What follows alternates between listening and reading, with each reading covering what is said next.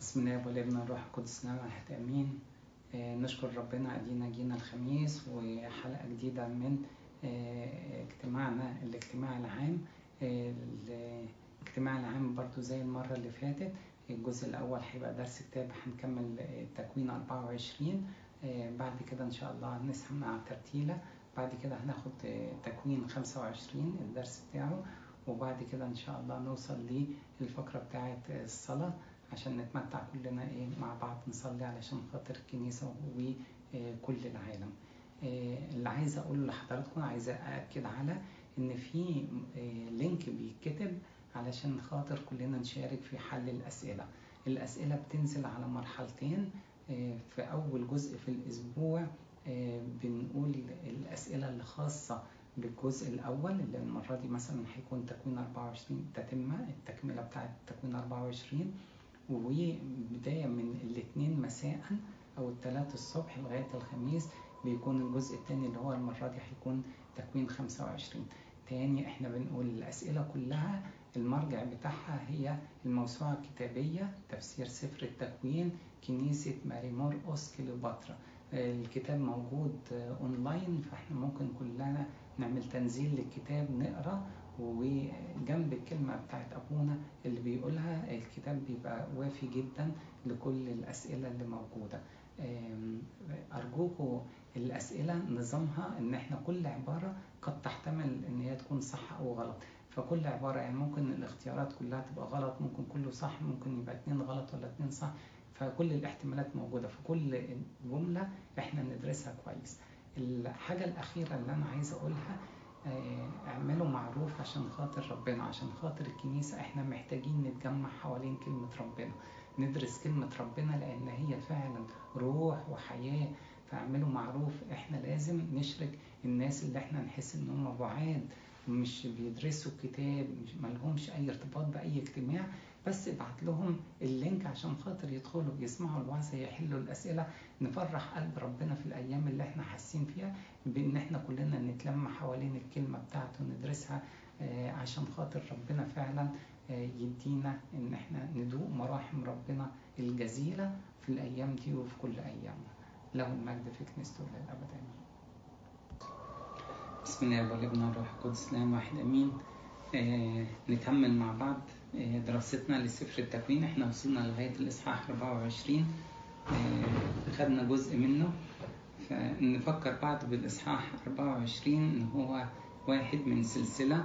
السلسلة كانت واخدة إصحاح 22 تقدمة إسحاق اللي كانت إشارة لذبح ربنا على الصليب، الذبيحة اللي اتقدمت، ورجوعه حي كانت إشارة إلى القيامة. إصحاح 23 موت أمنا سارة اللي هي كانت تعني الانتهاء بالنسبة للأمة اليهودية اللي رفضت ربنا، وبالتالي كأنها ماتت بعيد عن الإيمان المسيحي. الإصحاح 24 اختيار زوجة لأبونا إسحاق، وده كان يشير إلى أن ربنا نفسه اقتنى الكنيسة. وقلنا أن قديس أبونا إبراهيم أرسل عبد، وقلنا أبونا إبراهيم كان إشارة إلى الله الآب، أرسل العبد اللي هو الروح القدس عشان يقتني شعب أو كنيسة العهد الجديد اللي هي أمنا رفقة للقديس إسحاق. أمنا رفقة كانت تشير للكنيسة، ذكر عنها كده في إصحاح 24 إنها حسنة المنظر جدا، فجميلة هي نفسها، يعني واضح فيها لمسة الجمال، وربنا نفسه كان بيتكلم على الكنيسة إن هي جميلة. في سفر النشيد كان يقول ها أنت جميلة يا حبيبتي.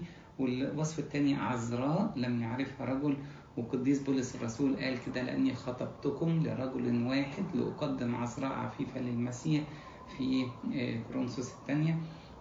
وقلنا قد إيه محبتها للخدمة، تعبت جدا من غير ما يطلب منها، وأرهقت نفسها جدا مش عشان تسقي العبد بس، لكن كمان عشان تسقي الجمال. وقلنا الإرهاق كان شكله إزاي، بالإضافة لكده هي أكرمت ضيافته، يعني رحبت بيه كضيف، ووضحت له الكرم إن إحنا عندنا تبن وعلف كتير ومكان لتبيته أيضا. وآخر حاجة كان الراجل خر وسجد للرب، وبارك إله سيدي إبراهيم الذي لم يمنع لطفه وحقه عن سيدي. النقطة دي رائعة جدا كمان في العبد، إن هو تعب وجه لغاية هنا، قدم صلاة لربنا وطلب علامة، والعلامة بتتحقق. فبعد ما عمل ده كله ما قالش ربنا استجاب لي أنا لتقواي لبري، لكن ينسب الاستجابة كلها قد إيه ربنا بيحب أبونا إبراهيم، وقد إيه ربنا بيصنع لطف لأبونا إبراهيم وبيستجيب لصلاتي لأجل أبونا إبراهيم اللي أنا اتشفعت بيه. إذ كنت أنا في الطريق هداني الرب إلى بيت إخوة سيدي. كانت آخر آية وصلنا لها. نكمل. فركضت الفتاة وأخبرت بيت أمها بحسب هذه الأمور. إحنا لما نرجع عشان خاطر يقول آية 23 هل في بيت أبيك مكان لنا لنبيك؟ بيسأل على مكان في بيت أبوها. هي تقول الآية 28 تقول وأخبرت بيت أمها بحسب هذه الأمور. ممكن طبعا هو تكون قالت لبيت أمها، لأن مثلا يكون في الشرق، وكان في بعض التفاسير كده إن الخيمة بتاعت الأم كانت قائمة بذاتها، هي اللي بتربي فيها الأولاد وكده، فممكن يكون المقصود بها بيت أمها إن هي راحت على الخيمة عشان خاطر هي تكلم أمها على موضوع يخصها هي كفتاة. لكن النقطة التانية إن إحنا وماشيين في قرايتنا إحنا هنلاحظ إن الأب اللي هو بتوئيل لم يذكر تقريبا، فده اللي خلى بعض المفسرين يقولوا فعلا إنه ممكن يكون اتنيح في الوقت ده مش موجود. ولما اتذكر في آية 50 اتذكر بعد اسم ابنه، فأجاب لابان وبتوئيل، يعني كأنه اتذكر التاني. ففي ناس قالوا لا هو كان موجود بس السن الشيخوخة المرض هو اللي خلاه ياخد دور بسيط وحتى اتذكر اسمه بعد اسم ابنه. وفي ناس قالوا لا ممكن يكون هو مش موجود أصلا نتيجة وفاته، وبالتالي هو ما اتذكرش سواء كان في الترحيب بالعبد، سواء كان في اتخاذ القرار، أو إذا كان الهدايا اللي هيقدمها للعبد، لأن هيقدم هدايا برضو لأخوها وأمها دون ذكر العبد. فركضت الفتاة وأخبرت بيت أمها بحسب هذه الأمور. طبعا هي فرحة كبيرة عشان كده هي ركضت عشان تقول لهم الكلام ده. أخبرتهم بكل التفاصيل بتاعة الموضوع بما فيها الهدايا اللي هي أخذتها. كان لرفقة أخ اسمه لابان، هو كلمة لابان يعني أبيض. فركض لابان إلى الرجل خارجا إلى العين. يبقى إذن إحنا سايبين العبد عند عين المية اللي هو البئر خارج المدينة، ولابان ركض علشان خاطر يرحب بيه يدخله. وحدث أنه إذ رأى الخزامة والسوارين على يدي أخته، وإذ سمع كلام رفقة أخته قائلة هكذا كلمني الرجل، جاء إلى الرجل وإذا هو واقف عند الجمال على العين. إذ رأى الخزامة والسوارين، يعني في بعض المفسرين قالوا لابان كان ليه شوية اهتمامات أرضية جسدية، وبالتالي هو بدأ يرحب بالعبد بعد لما شاف الهدايا الذهب، مش عشان خاطر هو فيه الصفة الرائعة جدا بتاعت رفقة اللي هي خدمة واستضافة الغرباء والكرم. فجايز يكون ده برضو واحد من الدوافع اللي خلته هو يرحب بالعبد ويدخله. وإذ هو واقف عند الجمال على العين فقال ادخل يا مبارك الرب، لماذا تقف خارجا وأنا قد هيأت البيت ومكانا للجمال. خلاص أنا أديني أمرت العبيد إن هم يهيئوا البيت ويعدوا مكان للجمال، وانتوا مكانكم علشان خاطر انتوا تبيتوا. بس هو الرائع جدا فبيناديه يقول له يا مبارك الرب. احنا لازم نخلي بالنا من النقطة دي، ان الانسان اللي لسانه دايما فيه ذكر ربنا، الانسان اللي فيه الروح القدس بيعمل بشكل قوي، واللي هو شهادة وإنجيل مفتوح فعلا مقري من كل الناس، الإنسان ده بيعلم اللي حواليه إنهم يتكلموا كلام روحي. يعني ما نعرفش إذا كان لبان يعرف يقول الكلام الروحي ده ولا لا، بس اتعلم من رفقة وقت ما قالت له إن الراجل ده بيصلي، الراجل ده بيسجد، الراجل ده بيشكر ربنا على كل حاجة. فممكن يكون المدخل ده. وكلمة يا مبارك الرب دي احنا هنلاقيها برضو في سفر القديسة راعوز. بوعز بيكلم الناس الحصادين يقول لهم الرب معكم، هم يردوا يقول يباركك الرب. فكلمة ربنا كانت موجودة حتى في التحية بتاعت شعب بني إسرائيل، وده اللي يخلي اسم ربنا اسم حلو ومبارك في أفواه قديسيك. فدخل الرجل إلى البيت وحل عن الجمال. دي كانت أول خطوة. احنا جايين من مشوار كبير والجمال أكيد تعبانة كلها، وهو ترفقا بها حل عن الجمال، فأعطى تبنا وعلفا للجبال وماء لغسل رجليه وأرجل الرجال الذين معه. وبرضو النقطة دي رائعة جدا، إن في إكرام الضيف موجود، وما أكرمناش كبير البيت بتاع أبونا إبراهيم المستولي على كل ما كان له، لكن هو أكرمنا حتى الرجال الذين معه. ووضع قدامه ليأكل، وحطنا له أكل من واجب الضيافة. فقال لا آكل حتى أتكلم كلامي، فقال تكلم. لا آكل حتى أتكلم كلامي دي واحدة من الصفات الرائعة جدا في شخص العبد. لازم أنا أقول المهمة اللي أنا جاي فيها، وكأن الشغل الشاغل بتاعه إن هو لازم يوصل الرسالة. وكأن النقطة دي تهمنا كلنا إحنا كأولاد ربنا، تهم كمان خدام ربنا، إن إحنا فعلا الشغل الشاغل هي رسالتنا اللي ربنا اداها لنا. إحنا ناويين نعمل إيه؟ ناويين نوصل ربنا للناس إزاي؟ نكلم ربنا إزاي؟ إحنا نكون شهادة حية لربنا في وسط حتى ده يفضل على الأكل، حتى الحاجات الضرورية للحياة. لا، احنا عندنا رسالة عايزين نقدمها، والرسالة دي تفوق أهميتها الأكل بمراحل. جاي تعبان من مشوار طويل، ويا دوبك احنا سقيناه مية بس عند البير، يبقى أكيد هو محتاج فعلا لأكل علشان خاطر يرتاح جسديا بعد كده. لكن أبدا هو ما فكرش غير لا آكل حتى أتكلم كلامي. وفي ناس ياخدوها دي شعار فعلا ليهم، إن هو فعلا كلمة ربنا والرسالة بتاعت ربنا تفوق جدا أي اهتمامات جسدية كانت موجودة. وده يقول لنا قد إيه الأمانة اللي كانت موجودة في حياة العبد ده. فقال أنا عبد إبراهيم. يلا هيعرف نفسه، فبدأ يعرف نفسه بالعبارة دي، أنا عبد إبراهيم. وكأنه هو كل الافتخار ليه إن هو عبد للرجل العظيم جدا، بطل الإيمان، أعظم واحد في البطاركة، اللي هو القديس إبراهيم. وإحنا نفس الحكاية، إحنا عبيد ربنا، ولازم نفتخر جدا إن إحنا عبيد ربنا. وده اللي كان بيعمله القديس بولس الرسول، بولس عبد يسوع المسيح. كتب كده كتير في مقدمات الرسائل اللي هو كان بيبعتها، إن هو يفتخر إن هو عبد لربنا. والرب قد بارك مولاي جدا فصار عظيما. رايح ما يتكلمش عن نفسه، رايح يتكلم عن سيده إبراهيم، هيتكلم بعد كده عن سيده إسحاق. وده اللي يقول لنا برضو إذا كان هو رمز للروح القدس، الروح القدس فعلا يشهد مما ليه، يشهد بما ليه. يشهد بما ليه يعني يذكر كل حاجة حلوة قالها لنا الله الابن، يلا يرجعنا تاني للطريق اللي ربنا رسمه لنا. كأن الروح القدس يشهد لله الابن. وهنا فعلا هو كان بيشهد لقديس أبونا إبراهيم، ويشهد برضو لابنه إسحاق.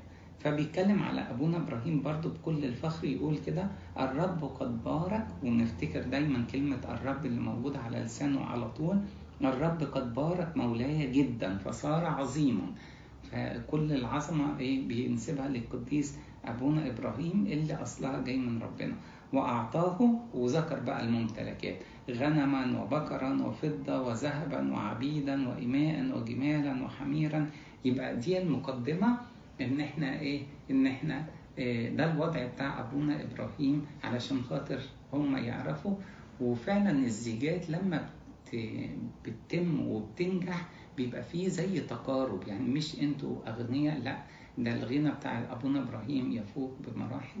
وبالتالي ما تفتكروش يعني إن في فرق كبير في المستوى، وإن كان أبونا إبراهيم يفوقهم فعلا في الغنى بمراحل، بس هم كمان الغنى بتاعهم كان بدرجة معقولة إن هي ما يكونش الفرق ده واضح بسبب فشل في الزواج بتاع أبونا إسحاق والقديسة أمنا رفقة.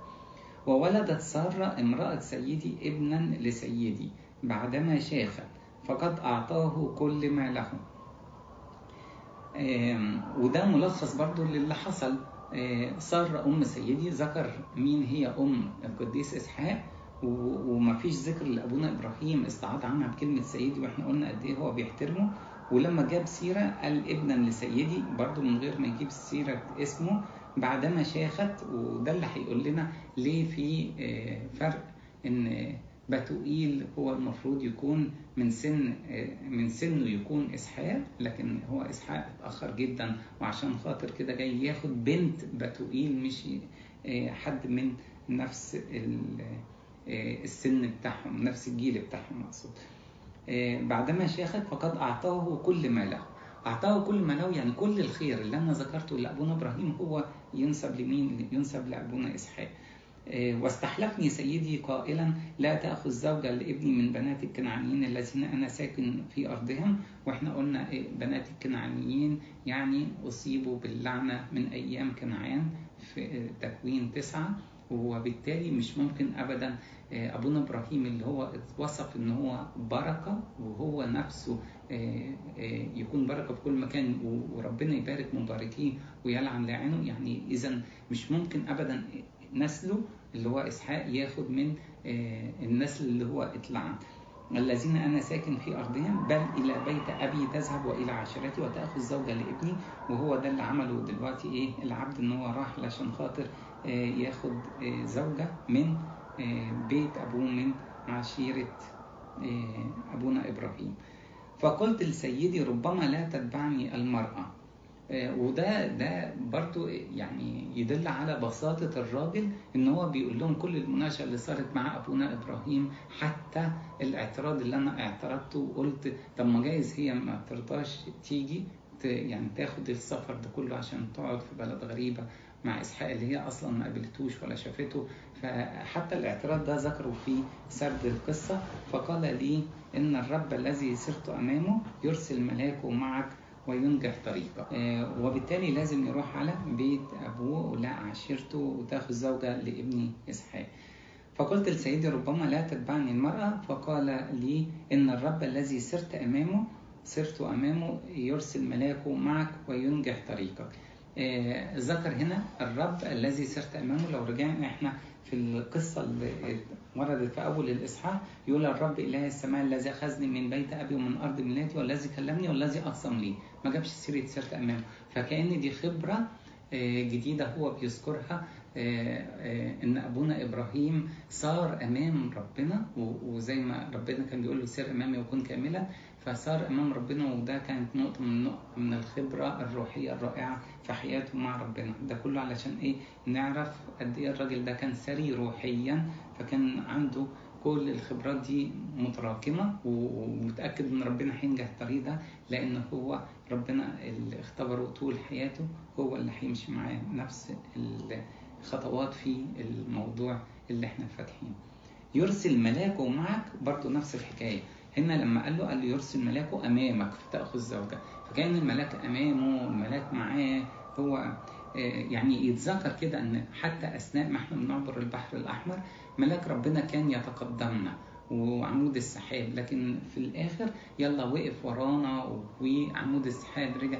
فهو ربنا يحيط بشعبه من كل مكان. ربنا هو القائد، ربنا هو اللي يحرسنا، ربنا اللي يحوط علينا من كل مكان. زي ما بيقول كده ملاك الرب حال حول خائفيه، يعني يحيط عليهم من كل مكان. وملاكي يسير أمامك، فهو موجود في كل مكان، قدام وراه وجنبنا وكل حاجة. وينجح طريق. فتأخذ زوجة لابني من عشيرتي ومن بيت أبي، حينئذ تتبرأ من حلفي حينما تجيء إلى عشيرتي، وإن لم يعطوك فتكون بريئا من حلفي.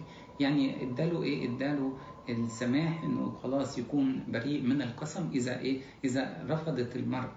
وبرضه يعني من البساطة إن هو يقول لهم الكلام ده، يعني في مجال إن كنتوا لو رفضتوا اعرفوا إن هي دي واحدة من الاحتمالات اللي أنا كنت حاططها. يعني البساطة بتاعته خليته يقول الكلام ده أكتر من أي حاجة تانية. فجئت اليوم إلى العين وقلت أيها الرب إله سيدي إبراهيم.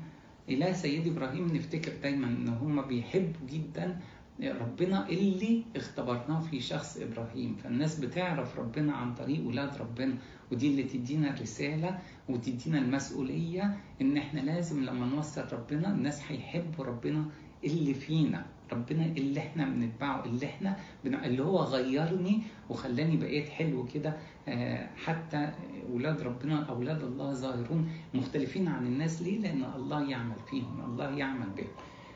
فعشان خاطر كده إله سيدي إبراهيم. وده اللي نفتكره مع القديس أليشع. أين الرب إله إيليا؟ إله إيليا فين؟ إله إيليا بقوته وقت لما كان القديس أليشع بدأ الخدمة بتاعته. إن كنت تنجح طريقي الذي أنا سالك فيه فها أنا واقف على عين الماء، وليكن أن الفتاة التي تخرج لتستقي وأقول لها اسقيني قليل ماء من جرتك فتقول لي اشرب أنت وأنا أستقي لجمالك، أيضا هي المرأة التي عينها الرب لابن سيدي. وإحنا عايزين نفتكر كلمة عينها الرب لابن سيدي، ده واحدة من الخصائص بتاع اختيار الزوجة. يعني وقت لما شبابنا يحب يختار الزوجة احنا عايزين ناخد اللي عينها الرب لابن سيدي. احنا نعرفها ازاي؟ زي ما عمل العبد زي ما احنا نعمل في حياتنا. قدم الصلاة، اعتمد ان ابونا ابراهيم كمان بيصلي وتشفع بالقديسين. هو هنا تشفع فعلا بالقديس ابونا ابراهيم. غير الصلاة والسجود وقدم مشيئة ربنا، هو حط شرط ان لازم تكون من بنات ربنا مش بنات الكنعانيين، لازم تروح لبيت ابي وعشيرتي. حطها كأنها شرط. فاحنا لازم نحط شرط ان هو تكون فعلا هي من بنات ربنا، علشان خاطر لازم يبقى هي اللي هتقوم البيت روحيا مع الزوج. الحاجة التانية اللي ظهرت هنا ان هو كان واقف جنب العين الماء اللي هي بتشير الى الروح القدس. ففعلا احنا محتاجين نروح ربنا هو اللي يرشدنا، ننور عينينا عشان يفتح البصيرة، نعرف فعلا مين اللي ربنا اختار. وإذ كنت أنا لم أفرغ بعد من الكلام في قلبي، وكلمة في قلبي مش موجودة في النص الأولاني في أول الإصحاح، فكأن كل الكلام ده كان سرا، وكأن العبيد اللي كانوا جنبه محدش دري خالص ان هو صلى، ان هو طلب علامة، ان هو قال الكلام ده كله في قلبي.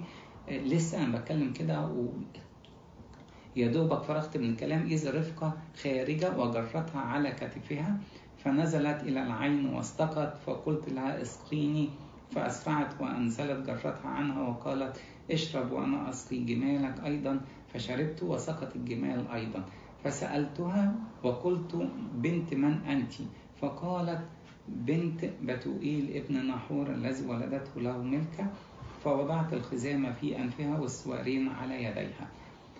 شوية مختلف عن سرد الأحداث اللي حصلت، لأن لما نفتكر سرد الأحداث هو حط لها الخزامة والسوارين قبل ما يسألها بنت من أنت، وده اللي خلى الناس تقول إنها ادها لها هدية شكرانية للخدمة الرائعة اللي هي عملتها. والنص هنا وضح إن هو ممكن يكون ادها لها بعد ما عرف إن هي اتحققت فيها العلامة إن هي قدمت الخدمة دي، بالإضافة إن هي طلعت من بيت عشيرة أبونا إبراهيم. والسوارين على يديها، الخزامة في أنفها تدل على الطاعة، السوارين على يديها كأن أنا كل ما أملكه من قوة هو ليك أنت يا رب. خلاص يعني ربنا كأنه اشتراني بدمه، قد اشتريتم بثمن. فخلي كل أعضائنا نقية كلها خادمة لشخص الرب. الإيدين اللي هي القوة وإيدين تعني الخدمة، خلاص ربنا حط عليها قوته اللي هو السوارين أو نعمته، بحيث إن هو تستخدم بس لأجل ربنا. وخررت وسجدت للرب وباركت الرب إله سيدي إبراهيم الذي هداني في طريق أمين لآخذ ابنة أخي سيدي لابنه. طبعا هي ابنة أخي يقصد بها حفيدة، لأن هي الابن تتحط بدل كلمة حفيد أحيانا، بس هي مش ابنة أخوه، لا هي حفيدة أخي سيدي لابنه.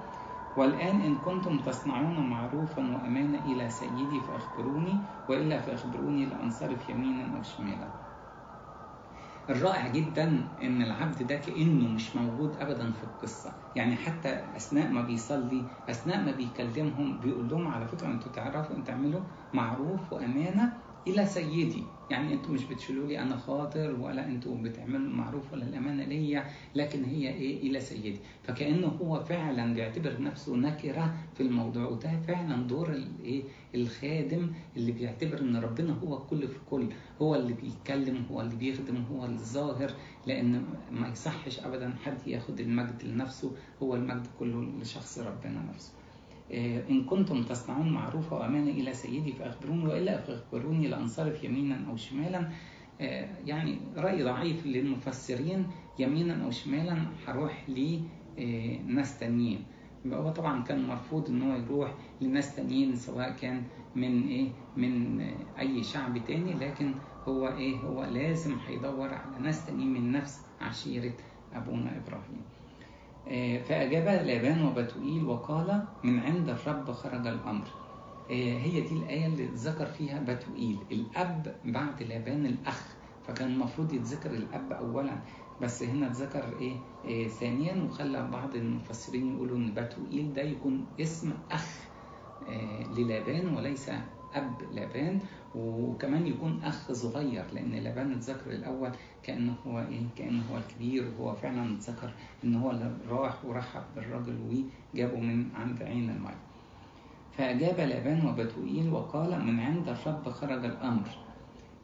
الراجل كل كلامه إن ربنا بارك أبونا إبراهيم، إن ربنا اعطاله نسل صالح بعد الشيخوخة، إن ربنا أمره إن بنسلك يعني بإسحاق هو ده اللي هياخد كل الميراث بتاعك، إسحاق يدعى لك نسل فأنت هتديله البركة كلها. فربنا موجود على لسان العبد طول الوقت، وده اللي خلى الناس برضو نفس الكلام. بداية كلامهم ادخل يا مبارك الرب، وهنا يقولوا من عند الرب خرج الأمر. وفعلا كأن الأمر كله مترتب بالطريقة اللي فعلا تشير إن ربنا بيتدخل فعلا عشان خاطر يختار أمنا رفقة اللي موجودة في الجو الوثني إن هي تكون عندها الفضائل الجميلة اللي تناسب إن هي تكون زوجة للقديس إسحاق. وقال من عند الرب خرج الأمر لا نقدر أن نكلمك بشر أو خير. لا نقدر أن نكلمك بشر أو خير دي رائعة جدا. أن ربنا خلاص أمر وخلاص، من كان ربنا أمر ربنا رتب الموضوع بالطريقة اللي احنا حاسين إن هي معجزية دي، خلاص يبقى احنا ما لناش إن احنا نضيف أي كلمة تانية. بس احنا عايزين نفتكر بس إن كلمة لا نقدر أن نكلمك بشر أو خير دي لابان نفسه هيقولها للقديس يعقوب بعد سنين طويلة. يعني رفقة هتجيب ابن اسمه يعقوب، ويعقوب ده هيتغرب عند خاله لابان، وبعد لما يشتغل عنده فترة 20 سنة يجي يمشي، لابان يخرج وراه علشان خاطر زعل جدا ان هو ماشي. فربنا يظهر للابان وقال له كده ما يكلمش يعقوب، احترز من أن تكلم يعقوب بخير أو شر، اللي هو قالها لابان في بداية زواج رفقة. لا نقدر أن نكلمك بشر أو خير، هو ربنا فكره بيها وقال له إياك تكلم يعقوب، احترز من أن تكلم يعقوب بخير أو شر. فتدبير إلهي كان موجود، وكله شهد بأن ربنا اتدخل عشان خاطر الزواج يتم بالطريقة دي. هوذا رفقة قدامك، خذها واذهب، فلتكن زوجة لابن سيدك كما تكلم الرب. هنا يقولوا الأمر خرج من عند الرب، هنا يقولوا كما تكلم الرب، يعني في خضوع لمشيئة ربنا اللي ظهر في القصة كلها. وكان عندما سمع عبد إبراهيم كلامهم أنه سجد للرب إلى الأرض. والكلمة دي توضح قد إيه الراجل ده متواضع، قلبه حلو خالص وفكره رايح مع ربنا على طول، وكل خطوة يحس نعمة ربنا رائعة جدا.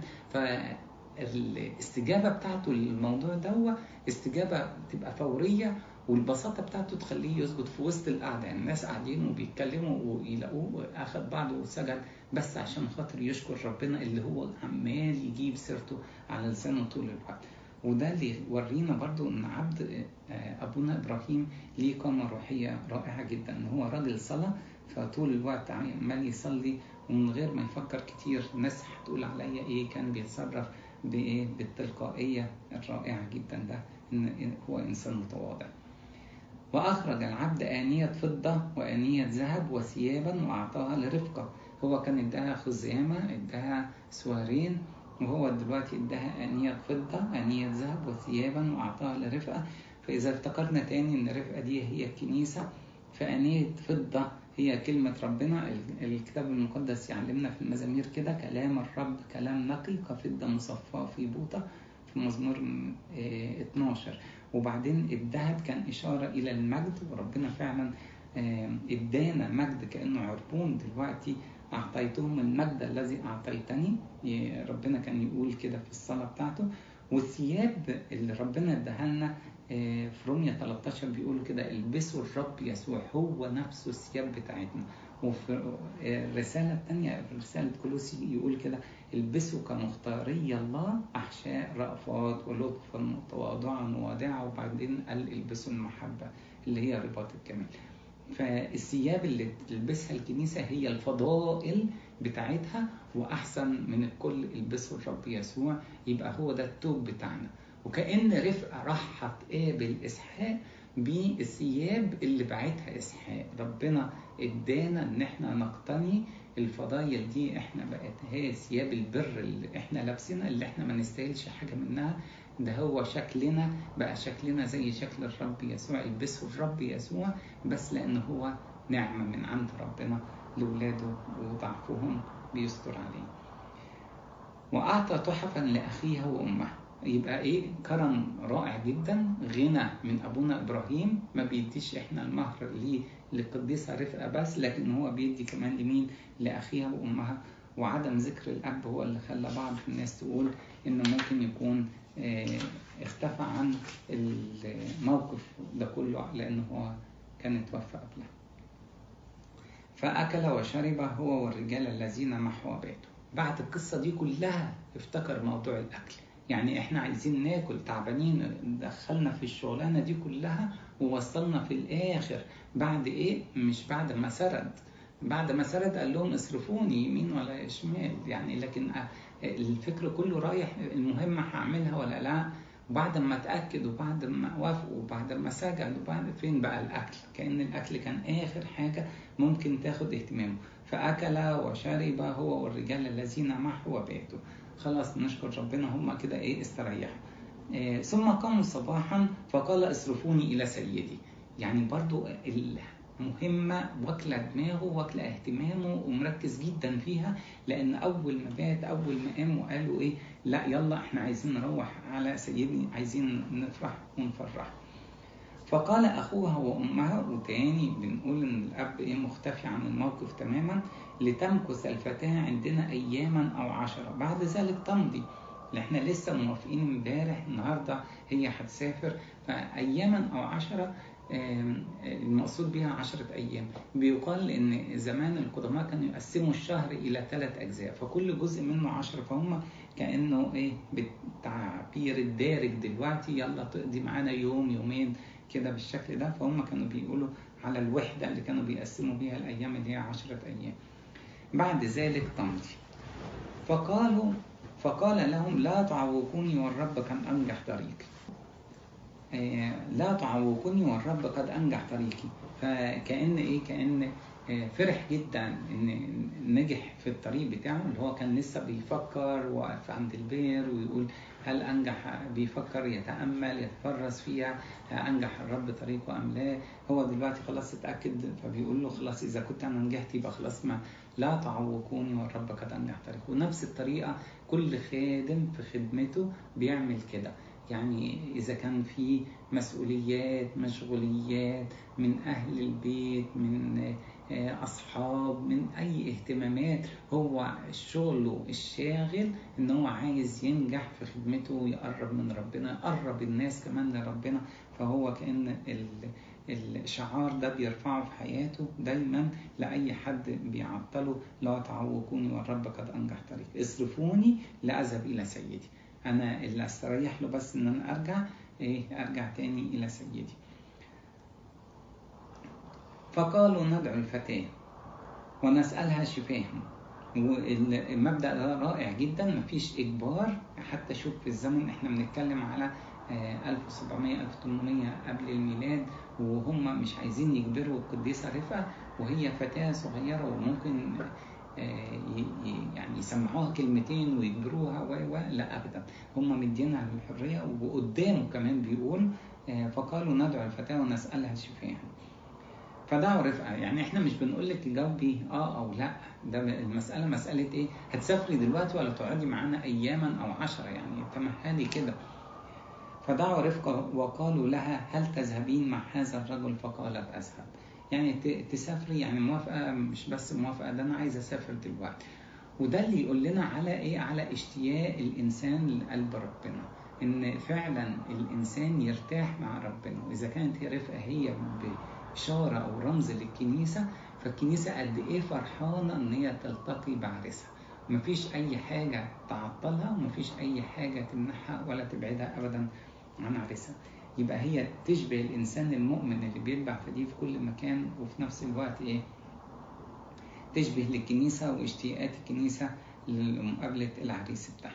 هل تذهبين مع هذا الرجل؟ فقالت أذهب. النقطة دي رفقة بنت صغيرة خارجة من بيت أبوها، من بلدها ومن عشيرتها، وراحة لإسحاق. صح، أبونا إبراهيم احنا سمعنا عنه اللي كان موجود وكبير في العيلة لكن فعلا هي تمثل، وإن كانت صورة صغيرة، صورة باهتة لخروج أبونا إبراهيم من أهله. اذهب من أرضك ومن عشيرتك ومن بيت أبيك إلى الأرض التي أريك. هي حققتها بالصورة الصغيرة بتاعتها، إن هي ما ترددتش أبدا، وحست إن الأمر ده جاي من ربنا كما تكلم الرب. وبالتالي هي استجابة فورية، إن هي ممكن تسيب كل حاجة. وهي دي برضو رمز للكنيسة، إن هي سابت كل اللي تعرفه العالم الوثني وعايشة بس في العالم تشهد لمسيحها. وهي نفس الحكاية، رفقة دلوقتي سايبة كل بيت أبوها بكل الحاجات اللي هي متعودة عليها، وراحة عشان خاطر تعيش بس مع عريسها. فصرفوا رفقة أختهم ومرضعتها وعبد إبراهيم ورجاله، وباركوا رفقة وقالوا لها أنت أختنا، صيري ألوف ربوات وليرث نسلك باب مبغضين. خلاص هم صرفوا رفقة مرضعتها، هي دبورة، احنا هنقابلها في قدام تقريبا تكوين 35 هيجيب سيرة الاسم بتاعها.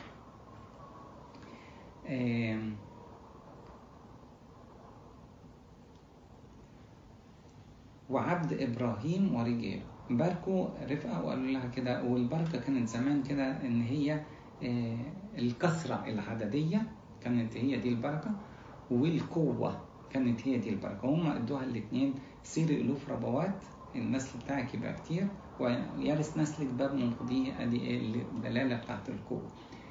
نسلك يرث باب مبغضيه، دي اتحققت في رب المجد نفسه، هو اللي غلب الشيطان، لأن دول المبغضين، وهو اللي دمر المملكة بتاعته وسبى سبيا وأعطى الناس عطايا. فهو ربنا نفسه اللي اتحققت فيه الموضوع دوت. فقامت رفقة وفتياتها وركبنا على الجمال وتبعنا الرجل. كلمة رفقة وفتياتها، يعني في مرضعة موجودة الرفقة، وفي كمان فتياتها، يعني الناس البنات اللي بيساعدوها، الجواري بتوعها. فده يقول إن هي أصلا العيلة دي على درجة من الثراء. طيب وإذا كان هم على درجة من الثراء دي، مش معناها أبدا إن هي تطلع متدلعة، لا أبدا، ده هي جاد جدا، خدومة جدا. هي مش واحدة من الجواري، هي اللي راح تجيب المية، ولما عرضت عليها الخدمة أدت الخدمة. وعشان خاطر كده لازم نعلم أولادنا، حتى لو إحنا على درجة من الثراء من الغنى، روح الخدمة أبدا مش مطلوبة في الإنسان. الوضع الاجتماعي في أيا كان وضع الاجتماعي، أن لازم روح الخدمة موجودة، محبة الآخرين موجودة، الإكرام بتاعة الضيف موجودة، الفضائل ملهاش دعوة أبدا. حرام إن إحنا نعلم أولادنا غير كده. فقامت رفقة وفتياتها ركبنا على الجمال. تبعنا الرجل دي رائعة جدا، لأن الرجل ده كان إشارة إلى الروح القدس. فالرفقة الكنيسة يعني ماشية ورا ورا الروح القدس اللي هو بيقودها. فأخذ العبد رفقة ومضى. وكان إسحاق قد أتى من ورود بئر لحي رؤي. بئر لحي رؤي ده احنا أخدناه قبل كده في تكوين 16، هو المكان اللي ظهر فيها الملاك لهاجر. طيب أتى من ورود بئر لحي رؤي، بيقولوا إيه للسبب؟ إن هو كان في أي مهمة كان بيعملها، زي مثلا يبحث عن مراعي للقطعان بتاعته، أو هو كان بيفتقد الرعاة الموجودين في أي منطقة، ومر على المنطقة بتاعت البئر ده اللي هو حصلت فيه إن الملاك ظهر لهاجر. إذ كان ساكنا في أرض الجنوب. وخرج إسحاق ليتأمل في الحقل عند إقبال المساء. أول مرة يجي في الكتاب المقدس موضوع إن حد يتأمل، بس لازم نذكر برضو إن هو ده تأثير بتاع قديس أبونا إبراهيم. وطالما قديس إسحاق عمل كده، يبقى أكيد شاف أبونا إبراهيم بيعمل كده، وهو ده التأثير الإيجابي بتاع التربية بتاعته، إن هو بيعمل زي أبوه، واهتمامه إن هو يتأمل خصوصا عند المساء. يعني اشتغل اللي اشتغله، لكن أنا ليا وقت مع ربنا، ونظام إن فيه خلوة، أنا بقعد علشان خاطر أراجع إيه الفضائل اللي عايز أنمو فيها، إيه الخطايا اللي عايز أتوب عنها، إيه معاملات الله معايا. الوقت ده رائع جدا لنمونا الروحي، لثباتنا في شخص ربنا. فرفع عينيه ونظر وإذا جمال مقبلة. فهو بيتأمل عند إقبال المساء وهو موجود في الحقل، ورفع عينه لقى جمال مقبلة. وجود أبونا إسحاق في الحقل، بعض الآباء أو المفسرين قالوا يرمز لربنا اللي تخلى عن مجده علشان خاطر ينزل على الأرض وياخد الكنيسة. زي إسحاق سايب كل اهتماماته، رايح بس الحقل عشان يقعد يتأمل ويرجع ومعاه العروس بتاعته. ورفعت رفقة عينيها فرأت إسحاق فنزلت عن الجمل. والرأيين اتقالوا، في رأي قال هي عرفته، في رأي قال لا هي شافت فيه راجل جاي ومش عارفة. بس أيا كان الراجل ما يصحش احنا نقابله واحنا قاعدين، لازم ننزل، لأن النزول عن الركوبة أيا كانت هي لازم بتدل على احترام الطرف الثاني. وقالت للعبد من هذا الرجل الماشي في الحقل للقائنا؟ فقال العبد هو سيدي. فأخذت البرقع وتغطت. كأن السؤال الواحد اللي اتذكر في الرحلة دي كلها من هذا الرجل الماشي، يعني كأن الشغل الشاغل بتاعتها. ودي أكيد طبعا العروس تهتم جدا بالعريس بتاعها، وكأن الحديث اللي دار بينها وبين العبد طول الرحلة اللي هي تمتد إلى أيام وأسابيع هو بس شخص. وهو ده اللي الشغل بتاع الكنيسة، إن إحنا مهتمين بشخص ربنا، كلامنا عنه، اهتمامنا بيه، وخدمتنا اتجاه ناحيته، بس إحنا عايزين نمجد اسمه بس. وقالت للعبد من هذا الرجل الماشي في الحقل للقائنا؟ فقال العبد هو سيدي. وكلمة هو سيدي بقى تعني هو سيدي إسحاق، وخلاص يعني بقت الأمور أكثر وضوحا دلوقتي. فأخذت البرقع وتغطت. وده كانت العادة بتاعت الزمن ده. يقال إن هو كان البرقع يكون أحمر، وكان كده قبل الزواج، وبعدين بيتشال بعد الزواج. ثم حدث العبد إسحاق بكل الأمور التي صنع، لأنه عايز يشهد لعمل ربنا والروح القدس رائع جدا اللي جاب الكنيسة، هو اللي اشتغل طول المشوار دوا في العبد، أو العبد كان رمز ليه. فهو بيشهد لربنا عمل في كل الخطوات والعلامة وكل التفاصيل قالها لأبونا إسحاق عشان يعرف إن كله كان اختيار من ربنا. ربنا كان بيتكلم، ربنا كان بيؤمر، وكان الأمور ماشية كده. فأدخلها إسحاق إلى خباء سارة أمه، وأخذ رفقة فصارت له زوجة وأحبها. فتعزى إسحاق بعد موت أمه. إحنا في الإصحاح اللي بعد كده هنعرف إن هو اتجوز على سن 40 سنة، وبالتالي هو تقريبا 3 سنوات بعد موت سارة. وده اللي يقول إن قديس إسحاق بيذكر النص هنا تعزى بعد موت أمه، يعني قعد 3 سنين شوية كان روح الحزن موجود، واتعز بس بعد 3 سنين بعد زواجه. طبعا زواجه من رفقة، مش زواجه من أي حد، يعني لقى الفضيلة تاني رجعت، لقى المرأة الفاضلة هي من عند الرب، فبالتالي كأن هدية من ربنا علشان يعوضوا عن أمنا سارة. وأحيانا فعلا الزوجة الصالحة تقدر تحل محل محبة الرجل لأمه، وممكن تعزيه، ممكن فعلا تكون سبب راحة لنفسه، حتى لو هو فقد أمه هي تكون سبب تعزية ليه. فأدخلها إسحاق إلى خباء سارة أمه، أخذ رفقة فصارت له زوجة وأحبها، زي ما ربنا أحب الكنيسة. كده احنا خلصنا الإصحاح، ونذكر إن هي دي تاني زيجة ذكرها سفر التكوين. كانت أول واحدة خاصة بأبونا آدم وحواء، يترك الرجل أباه وأمه والتصق بامرأته، ودي تاني واحدة أبونا إسحاق وأمنا رفقة، وظهر فيها إسحاق اللي مات وقام اختار الكنيسة عشان خاطر تكون هي العروس بتاعته. مجدا للثالوث الأقدس. كده يبقى خلصنا إصحاح 24.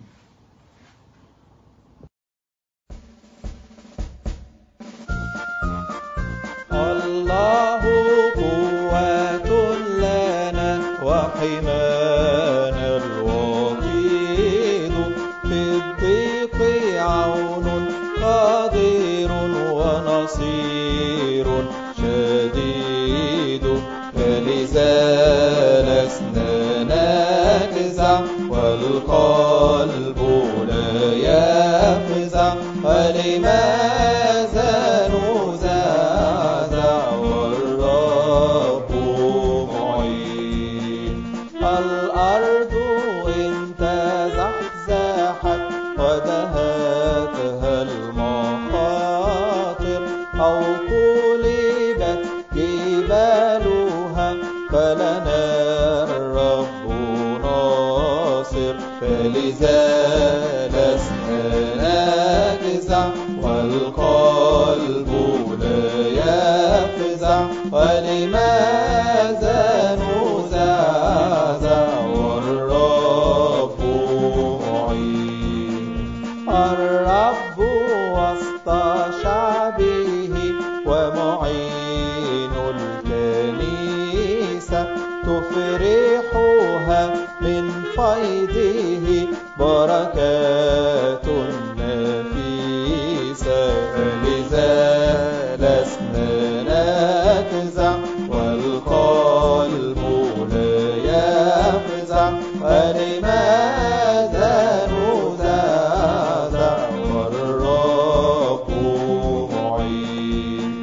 عظيم الرب العالي متعال مجيد، للدهر معنا حصننا وحمانا الوطيد، فلذا لسنا نجزع والقلب لا يفزع، ولماذا نزعزع والرب معين. بسم الله والابن والروح القدس من الواحد امين. احنا وصلنا لغايه تكوين 25. نبتدي ان شاء الله ندرسه ويا بعض. تكوين 25 فيه كذا حاجه، بس اهم حاجه فيهم الحدث الجليل اللي جواه هو نياحه ابونا ابراهيم. وعاد ابراهيم فاخذ زوجه اسمها قطوره، فولدت له زمران ويقشان ومدان ومديان وإشباك وشوحا. أبونا إبراهيم بعد موت أمنا سارة عدة سنوات تزوج بجارية أو واحدة من السراري اسمها قطورة، وجاب منها 6 أبناء. هم الستة طبعا هم هيبقوا رؤساء قبائل أو شعوب، بس احنا عايزين نذكر منهم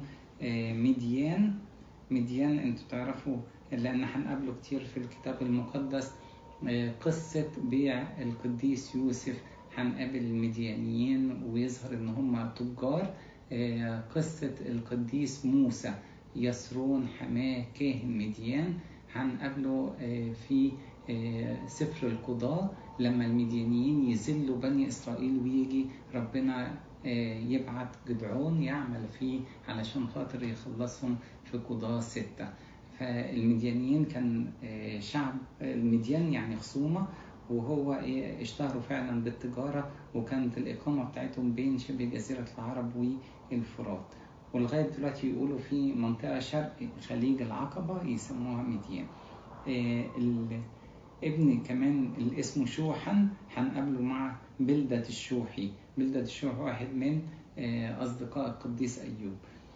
وولد يقشان شبا وددان، وكانوا بنو ددان أشوريم ولطوشيم لأوميم، وبنو مديان عيفا وعفر وحنوك. حنوك هو نفس الاسم بتاع أخنوخ، وأبيداع وألدعة. جميع هؤلاء بنو قطورة. طبعا جزء منهم اتولد أثناء حياة أبونا إبراهيم، جزء منهم اتولد بعد نياحة أبونا إبراهيم. وأعطى إبراهيم إسحاق كل ما كان له. أعطى إسحاق كل ما كان له، لأن هو كان الوعد الإلهي لإسحاق، وإسحاق ابن الوعد، والوعد جاي كده بإسحاق يكون لك نسل. فاللي جم عن طريق أي حاجة، سواء زي ما بعض المفسرين بيقولوا ضعف من أبونا إبراهيم إن يعمل كده في آخر حياته فيتجوز قطورة، أو يتجوز هاجر نتيجة الحاح من أمنا ساراي أو وقتها. فسواء كده سواء كده، لكن هم ليهم أنصبة، ليهم عطايا، لكن كل ما كان له هو لإسحاق اللي هو ابنه حسب الوعد، ابنه من أمنا سارة اللي ربنا وعدها إن هي تجيب نسل، والنسل ده يبقى يتحقق فيه البركة كلها. أما بنو السراري اللواتي كانت لإبراهيم، فأعطاهم إبراهيم عطايا، صرفهم عن إسحاق ابنه شرقا إلى أرض المشرق وهو بعد حي. كلمة صرفهم عن إسحاق ابنه برضو حكمة من أبونا إبراهيم، اللي هو يعمل كده قبل النياحة إن هو ما يسيبش مشاكل لقديس إسحاق، لكن أبدا يريح الدنيا كلها ويدي عطايا ويصرف بعيد، بحيث إسحاق موجود في كنعان، وإسحاق يملك كل ما كان لأبونا إبراهيم. كلمة برضو بلاد المشرق اللي موجودة في الآية دي هي منطقة بتاعت شبه جزيرة العرب وجنوب العراق. وهو بعد حي، هو صرفهم وهو بعد حي. هذه أيام سنية حياة إبراهيم التي عاشها 175 سنة. يبقى كلهم كان 175 سنة. وحضراتكم في خلال الدراسة عرفنا أن على سن 100 ولادة إسحاق، على سن قبل كده سن 75 خرج من حران، سن 86 ولادة إسماعيل، على سن 100 ولادة القديس إسحاق، على سن 137 موت أمنا سارة، والسن 140 زواج إسحاق. وبالتالي لما احنا نحسبها إسحاق هيولد يعقوب وعيسو بعد 20 سنة زواج، يعني يصير عمره 60 سنة. أبونا إبراهيم يبقى 160. كأن يعقوب وعيسو يعيشوا 15 سنة قبل نياحة أبونا إبراهيم، يعيشوا مع أبونا إبراهيم في حياتهم، يشوفوا 15 سنة. 175 سنة. وأسلم إبراهيم روحه ومات بشيبة صالحة شيخا وشبعان أياما، وانضم إلى قومه. ربنا كان قال له كده، كان قال له موضوع يموت بشيبة صالحة في تكوين 15. كان ربنا كان وعد الوعد دوت. يقول له كده: أما أنت فتمضي إلى آبائك بسلام وتدفن بشيبة صالحة. بشيبة صالحة، وده ربنا اللي حققه في تكوين 25 إن هو مات فعلا بشيبة صالحة 175 سنة وانضم إلى قومه. دي برضو رائعة، إن إحنا لينا أهل موجودين في السماء، فإحنا موجودين في الأرض هنا بين أهلنا، وأهلنا هم شعب الكنيسة اللي احنا بنعيش في وسطها، يا إما يلا ربنا سمح إن احنا ننتقل يبقى في شعب الكنيسة المنتصرة اللي موجودين في السماء، كلهم دول أهلنا هم سحابة الشهود هذه مقدارها، فهم دول كلهم أهلنا. فإحنا فعلا إحنا مش خسرانين، إحنا كسبانين، لأن اللي هناك كمان أكتر، لأن هناك حياة كلها قداسة، لأن هناك أفضل، لأنه مع المسيح ذاك أفضل جدا. بس أنا قصدي هو دول يتقال التعبير انضم إلى قومه، انضم إلى قومه يعني رجع تاني لبيته، رجع تاني لأهله. فالتعبير رائع جدا من المنظور ده، إن إحنا كأننا في غربة ورايحين لبيتنا ورايحين لأهلنا مرة تاني. ودفنه إسحاق وانضم إلى قومه، يعني هو بار، فبالتالي هو انضم للأبرار اللي زيه يعني. ودفنه إسحاق وإسماعيل ابنه في مغارة المكفيلة في حقل عفرون ابن سوحر الحسي الذي أمام ممرة.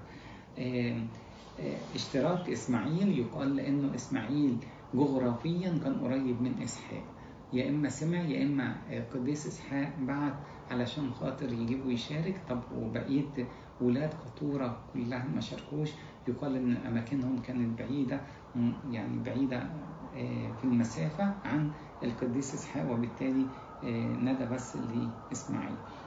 الحقل الذي اشتراه إبراهيم من بني حسه هناك دفن إبراهيم وسارة امرأته.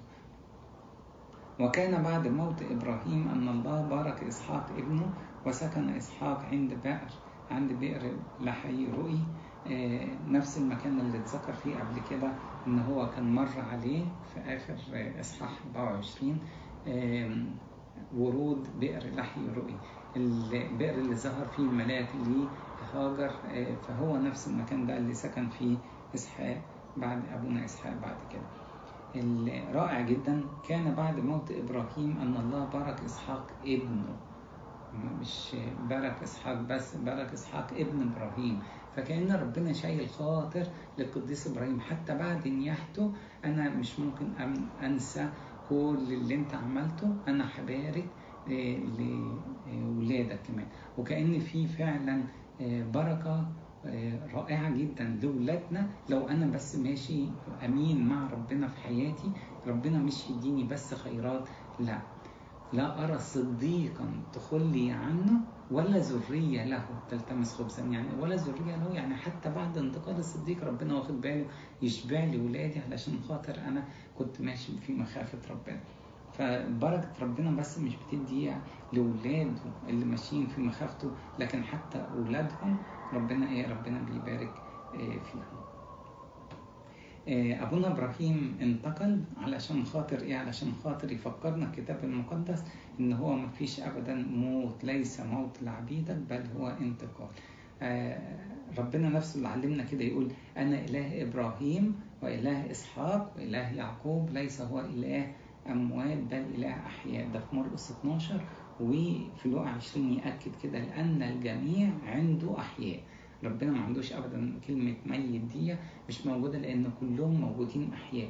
بالعكس ده شوفوا الرائع جدا اللي اتعلمناه عن طريق لوقا 16 إن أحضان إبراهيم دلوقتي تتسع علشان خاطر تضم كل القديسين، والقديسين لسه عمالين يطلعوا من الأرض على أحضان أبونا إبراهيم اللي هي ما زالت تتسع عشان تقبل أكتر وأكتر من القديسين. فأبونا إبراهيم لما اتنقل ليه مجد أفضل، ليه كرامة أفضل، ربنا هو نفسه اللي مرتبها له. هذه مواليد إسحاق. قبل ما نبتدي مواليد إسماعيل، قبل ما نبتدي بس على موضوع سكنة إسحاق عند بئر لحي رؤي، العلامة أوريجينوس، واحنا عارفين قد ايه كان بيدرس الكتاب المقدس، بس هو هنا فعلا ليه تعليق لازم احنا ناخد بالنا منه. بيقول كده هو لحي رؤي اللي هو المية اللي هي تشير إلى كلمة ربنا اللي هي لازم أحتاجها علشان خاطر أنا أقدر أعيش. فإحنا بنتكلم على تعاملاتنا إحنا مع الكتاب المقدس، نشوف العلامة أوريجينوس هو بيقول إيه عن نفسه. بيقول كده: لا أستطيع أن أفهم كل الكتاب الإلهي، لكنني على الأقل أداوم على سماعه وألهج فيه ليلا ونهارا. يعني أنا لو مش قادر أفهم كل الكتاب المقدس وكل الأعماق، وفعلا محدش هيقدر يقول كل الأعماق بتاعت الكتاب المقدس، لكن نعمل إيه؟ نداوم على سماعه. يلا نقرأ، يلا نسمع، يلا نلهج فيه ليلا ونهارا، نفضل نقول كلام ربنا، ولا أتوقف قط عن البحث فيه والتأمل مصليا للرب. يبقى إذن الدراسة بتاعت الكتاب المقدس لازم ناخد روح ربنا اللي كتب الكتاب، ونترجى ربنا إنه بروحه يفسر لنا المعاني علشان خاطر نقدر نفهم روح ربنا اللي كتب عايز يعلمنا إحنا إيه. أن يهبني الفهم، بهذا أسكن قرب بئر الرؤيا، زي ما القديس إسحاق كان ساكن، نأخذ منه ماء الحياة، نصير مثل بولس الرسول بيقول كده: ونحن جميعا ناظرين مجد ربنا. جوه الكتاب الكنوز اللي جوه هو ده مجد ربنا اللي احنا ممكن نقول ناظرين مجد ربنا. الرائع جدا هو القديس لوقا ذكرها في لوقا 24 كلمة لربنا عن كلامه وعن تأثير كلام ربنا علينا. فالتلميذي عمواس بيقولوا كده: ألم يكن قلبنا ملتهبا فينا إذ كان يكلمنا في الطريق ويوضح لنا الكتب. ففعلا ربنا يخلي قلبنا ملتهب، ربنا بروحه يشتغل فينا عشان نفهم الكلام وفعلا نلهج فيه، وبالتالي نقدر نفهم كلام ربنا عن طريق روح ربنا. هذه مواليد إسماعيل ابن إبراهيم الذي ولدته هاجر المصرية جارية سارة لإبراهيم. هذه أسماء بني إسماعيل بأسمائهم حسب موالدهم. كلمة حسب موالدهم يقصد بها الترتيب بتاع الولادة، الترتيب الزمني لولادتهم. نبيوت بكر. نبيوت ده البكر ده طلع منه قبيلة نباطيون، وعملوا مملكة اسمها مملكة الأنباط، وموجودة فعلا في سفر مكابين الأول. وسكنوا المنطقة ما بين خليج العقبة والفرات. نبيوت بكر إسماعيل وقيدار. وقيدار برضو نفس الحكاية، لازم هنقابله تاني في الكتاب المقدس، تعني اسود، والسبب ان كانت الخيام بتاعت القبيلة دي، الخيام كانت نفسها سودة. من قيدار ده جه جشم العربي اللي هو قوم القديس نحمية، وخرجت منه قبيلة قريش. وأدبئيل ومبسام ومشماع ودومة ومسة وحضار وتيمة. تيمة ده اللي هو عملوا بلد كبيرة أو مدينة اسمها تيماء موجودة في شرق خليج العقبة. ويطور دي معناها محصن أو متحول، اللي هي بقت إيطورية اللي هي كان فيلبس رئيس ربع في لوقا 3. ونفيش وقدمة. احنا لما نحسبهم هم 12 زي ما ربنا قال له ان هو هيبقى عنده 12 رئيس. هؤلاء هم بنو إسماعيل، وهذه أسماءهم بديارهم وحصونهم. بديارهم يعني الأماكن اللي موجودين فيها، حصونهم اللي هي الأماكن اللي تحصنوا فيها، أو في أحدى الترجمات بتقول إن هي حظائرهم اللي هي الأماكن اللي هم عاشوا فيها وكانت حظائرهم فيها. 12 رئيسا حسب قبائلهم. وهذه سنوى حياة إسماعيل 137 سنة، وأسلم روحه ومات وانضم إلى قومه، وسكنوا من حويلة إلى شور التي أمام مصر حينما تجيء نحو أشور أمام جميع إخواته نزل. حويلة دي غرب الخليج الفارسي، وشور ده جنوب فلسطين. أشور بقى هي المسافة من البحر المتوسط لغاية شرق نهر دجلة، المسافة دي كلها كان يسموها أشور. لكن حويلة غرب الخليج الفارسي، وشور جنوب فلسطين. أمام جميع إخواته نزل، يقصد بيها إنه كان يعيش منفصل عن بقية سواء كان نسل إسماعيل ونسل بنو قطور. هذه مواليد إسحاق ابن إبراهيم. كأن ربنا في الكتاب المقدس ذكر إسماعيل عشان خاطر كده القصة بتاعته خلصت. احنا هنركز دلوقتي في إسحاق والنسل بتاعه. هذه مواليد إسحاق ابن إبراهيم. ولد إبراهيم إسحاق، وكان إسحاق ابن 40 سنة لما اتخذ لنفسه زوجة رفقة بنت بتوئيل الأرامي أخت لابان الأرامي من فدان أرام. هو أرام من نسل سام، من نسل سام. وإحنا قلنا إيه كلمة فدان أرام اللي هي ما بين النهرين، يسموها أرض الجزيرة، يبقى يتقال عليها ما بين النهرين أو يتقال عليها فدان أرام أو يسموها دلوقتي أرض الجزيرة. هو ده المكان اللي كان عايشة فيه رفقة مع أهلها. صلى إسحاق إلى الرب لأجل امرأته لأنها كانت عاقرا، فاستجاب له الرب فحبلت رفقة امرأته. دلوقتي قديس إسحاق يعرف الصلاة، إذا كان عبد إبراهيم يعرف الصلاة، قديس إسحاق شاهد الكتاب المقدس إنه كان يتأمل، فأكيد الراجل ده عارف الصلاة، عارف المسبح، عارف يقدم ذبايح.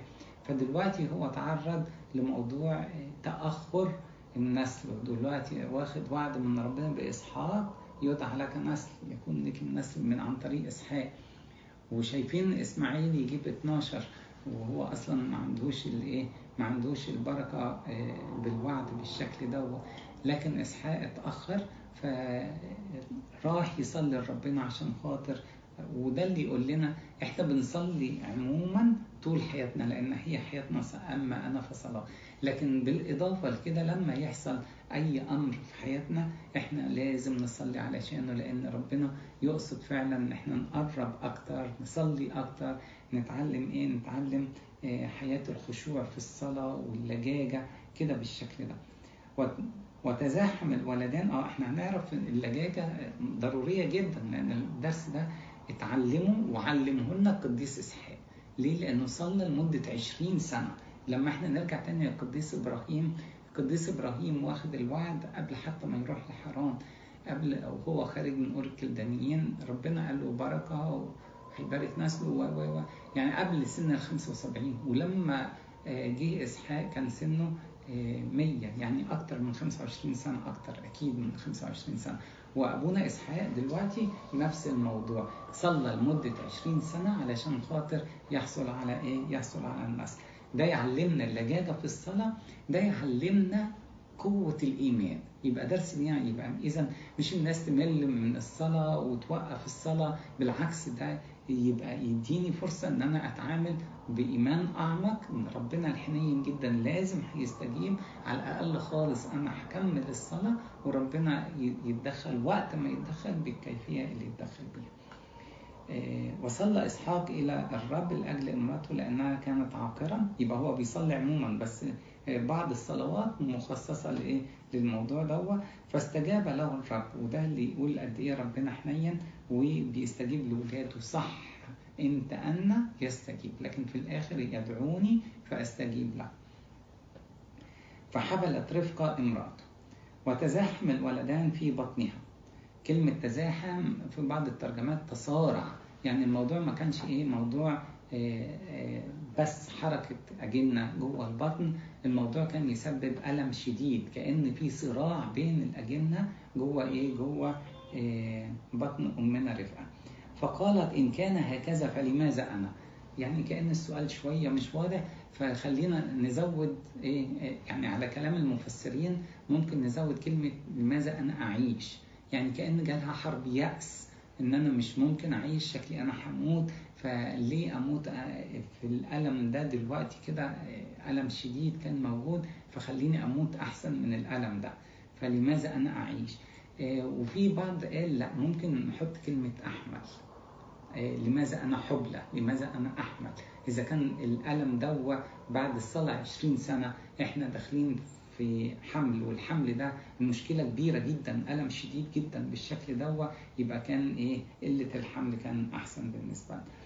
فمضت لتسأل الرب. ودي يورينا المعدن بتاع كل واحد. لما يضيق في التجربة يبقى الملجأ بتاعنا هو ربنا، هو اللي يدينا السلام ويدينا الاطمئنان، هو اللي يحل الموضوع. كأن الصلاة مش احنا اضطرينا نصلي، ما قدامناش غير الصلاة، لا، ده بالعكس، ده هو الملجأ بتاعنا وهو العون، هو اللي مصدر القوة بتاعتنا. احنا نصلي وناخد من ربنا القوة في الصلاة. ده اللي عمله القديس إسحاق لمدة 20 سنة يصلي، وده اللي عملته القديسة رفقة لما حست بالألم، بدل ما تتذمر راحت تقول لربنا عشان يحل بسلامه ويحل الموضوع. فقال لها الرب في بطنك أمتان ومن أحشائك يفترق شعبان، شعب يقوى على شعب، كبير يستعبد لصغير. وربنا من حنانه يستجيب لأمنا رفقة، مش بس يستجيب علشان خاطر يطمنا على فكرة انت مش هتموتي، لا على فكرة كمان الأجنة دول مش هيموتوا، لا ربنا يقول لها كمان المستقبل بتاع الأجنة دي، المستقبل هيمشي ازاي. بس احنا عايزين نعلق هنا شعب يقوى على شعب، كبير يستعبد لصغير. يبقى كده مش ربنا بيؤمر يعقوب انه يتسلط على عيسو، ولا بيأمر عيسو ان هو يستعبد ليعقوب، لكن ربنا بعلمه السابق. يبقى ده غير خالص ان ربنا اتدخل في حياتهم او هو اللي سير حياتهم في اتجاه معين، لا بعلمه السابق ربنا عارف ايه اللي هيحصل، وبالتالي هو أنبأها قبل الولادة ايه اللي هيحصل بالنسبة لولادها الاثنين. قال لها كده في بطنك أمتان، ومن أحشائك يفترق شعبان، شعب يقوى على شعب، وكبير يستعبد لصغير. هما وصلنا لغاية كده الآباء قالوا إن الحكاية دي شوية تحمل الرمز. تحمل الرمز بمعنى إيه؟ الصراع داخل أحشاء أمنا رفقة أحيانا يكون داخل الكنيسة. داخل الكنيسة في بعض أعضاء الكنيسة يشبهوا إلى حد ما عيسو. بمعنى إيه؟ بمعنى إن الاحتياجات بتاعتهم والطلبات بتاعتهم والاشتياقات بتاعتهم تبقى كلها جسدية. يعني حتى لو دخلوا الخدمة، يدخلوا الخدمة يسعوا إلى كرامة زمنية، إلى وضع معين كده بالشكل ده. دول يشبهوا إيه؟ يشبهوا عيسو. طبعا النفوس الروحية هي تفهم في القديس يعقوب. نفس الحكاية في بطنك أمتان، من أحشائك يفترق شعبان. المفسرين قالوا كده، طبعا هو التفسير الحرف بتاعها إن في واحد اسمه يعقوب، وده الأصغر لأن هو اللي جاي بعد عيسو في الولادة، لكن هو ده إنسان روحي، والقوة بتاعته اللي هي القوة الروحية هي اللي هتمكنه إن هو ياخد البركة، وبالتالي من نسله هيجي كبير يستعبد لصغير، لأن البركة كلها هتروح للصغير اللي هو هيجي من نسله السيد المسيح. ده ايه؟ ده اللي هيحصل على ارض الواقع، لكن هو كان رمز بيقولوا كده ممكن ناخده رمز لكنيسة العهد الجديد اللي اتولدت بعد اليهود. يعني اليهود هم اللي اتولدوا الاول او عرفوا ربنا الاول، وكنيسة العهد الجديد هي اللي اتأخرت في معرفة ربنا لغاية العهد الجديد لما بدأ ربنا ينزل بالتجسد ويعرفنا بشخصه المجيد. فإحنا تأخرنا في معرفة ربنا، لكن هم عرفوا ربنا قبلنا، لكن في نفس الوقت إحنا دلوقتي انتزعنا منهم الشرائع والعهود والبركات كلها، لأن إحنا اللي قبلنا الإيمان بربنا. فهو ممكن يكون شعب يقوى على شعب، بمعنى كده إن هو هم كانوا الشعب الأكبر، هم الأقدم، لكن إحنا معرفتنا ربنا صح اتأخرت، لكن إحنا ربنا ادانا نعمة كبيرة بالإيمان بتاعه. آخر تعليق كان يقولوا كده جوه النفس الواحدة ممكن يكون الشر والخير بيتصارعوا، وإحنا علينا إن إحنا نلجأ لإسحاق اللي هو ممثل بكلمة ربنا أو الرب المجد نفسه، إن هو يقوي جوانا الفضائل اللي هم الشعب اللي يعتبر صغير عشان يفوق ويستعبد الشعب الرذائل اللي موجودين. تمام. فده إيه كان المعنى الرمزي. فمضت لتسأل الرب برضو القديس أوريجانوس قال يعني هي مضت يعني راحت فين؟ يعني ما هي راحت هنا ولا هنا، وربنا موجود هنا ولا هنا. فبالتالي إيه ربنا نفسه عن طريق القديس إرميا يقول كده أما أملأ أنا السماوات والأرض. لكن هي المقصود إن هي زودت الصلاة، إن هي إيه أخذت وقت أكتر، عمق أكتر، الصلاة بتاعتها أخذت إيه أبعاد أفضل كتير من اللي هي كانت متعودة عليه. دي ناحية. لكن الناحية التانية كان إيه في بعض المفسرين راح قالوا لا، ممكن فعلا تكون راحت للمذبح اللي عمله القديس إسحاق علشان خاطر تقدم التوسل والطلبة بتاعته، سواء كان كده أو كان كده. هي عملت ممكن الاثنين، زودت الصلاة ولجأت لمذبح القديس إسحاق. فلما كملت أيامها لتلد إذا في بطنها توأمان، فخرج الأول أحمر كله كفروة شعر، فدعوا اسمه عيسو. هو عيسو المعنى بتاعه إن هو إيه خشن أو مشعر، فهو ده الكلمة بتاعت إيه فروة شعر، فدعوا اسمه عيسو عشان خاطر السبب ده. وبعد ذلك خرج أخوه ويده قابضة بعقب عيسو فدعي اسمه يعقوب. ليه؟ لأن هو جاي تعقب عيسو بعد عيسو فيتسمى يعقوب، وماسك عقب عيسو، ماسك في رجله علشان خاطر إيه؟ عشان خاطر كده يتسمى يعقوب. وكان إسحاق ابن 60 سنة لما ولدتهم. نرجع تاني نشوف موضوع عيسو لما تسمى على صفة جسدية اللي هي إيه؟ اللي هي كله شعر، وبالتالي فهم بيقولوا طلع فعلا هو محب للجسديات واهتمامه بالجسد أكتر. حتى لما تسمى بعد كده كلمة أدوم هنعرف إن هو أحمر، فيقول فخرج الأول أحمر فيتسمى أدوم ممكن، وهنجيب سيرة دلوقتي العدس أحمر فيتسمى. لكن هم زودوا كمان سبب تاني، إن هو الأحمر دي لون الدم، وهو كان شغال صياد زي ما هنعرف، فكان سفاك للدم أو سافك للدماء، وبالتالي بالتالي الصفة بتاعت أدوم أو أحمر كانت فعلا ملاصقة ليه. القديس يعقوب هو المفروض إنسان روحي. طبعا هو في بداية حياته الروحيات بتاعته كانت قليلة شوية، لكن هيعمل معاه ربنا بعد كده ويخليه ينمو في الروحيات. بس هو يتعقب الإنسان اللي قدامه عشان خاطر يقتني لنفسه الفوائد الروحية. فكلمة يعقوب مش يتعقب جسديا بس زي ما عمل كده مع عيسو أثناء الولادة، أو زي ما هنشوف دلوقتي اقتناء الذكورية، لكن هو كمان يتعقب في المسائل الروحية عشان يقتني لنفسه كل ما هو روحي يفيده هو في موضوع في موضوع الأبدية. فكبر الغلامان، يعني خلاص دخلوا في السن بتاع الرجولة. فكبر الغلامان، وكان عيسو إنسانا يعرف الصيد، إنسان البرية، ويعقوب إنسانا كاملا يسكن الخيام. فدلوقتي اتعرفنا على عيسو إنسان يعرف الصيد، إنسان البرية يعني هما الاثنين ساكنين خيام صح، لكن إنسان البرية يبقى بيجري حسب حسب المكان بتاعه، فهو متنقل جوه البرية متنقل. إنسانا يعرف الصيد، إنسان البرية، ويعقوب إنسانا كاملا يسكن الخيام. إنسانا كاملا في بعض قال عشان خاطر الوداعة والهدوء بتاعته، وفي ناس قال إنسانا كاملا يعني يعني بس بيلتزم بس بالآداب البسيطة الاجتماعية، فاتسمى عليه إنسان كامل يسكن الخيام. دي رغم إن هي اتذكرت هنا على قديس يعقوب، لكن هي تخص الاثنين، هما الاثنين كانوا يسكنوا الخيام. فأحب إسحاق عيسو لأن في فمه صيدا. قديس إسحاق دلوقتي احنا نتعرض لنقطة ضعف وقعوا فيها الاثنين. قديس إسحاق رغم انه قامة روحية عظيمة، وأمنا رفقة، وهم وقعوا في الوقعة بتاعت التمييز بين الأبناء. فأحب إسحاق عيسو لأن في فمه صيدا. كلمة في فمه يقصد به فم إسحاق. في فمه صيدا يعني عيسو بينزل بيصطاد بيأكلني، ففي فمه صيدا يعني الظاهر القديس إسحاق كان فعلا بيميز الأطعمة، وبالتالي كان يشتاق إنه يأكل من صيد ابنه، من صيد ابنه. فأحب إسحاق عيسو لأن في فمه صيدا.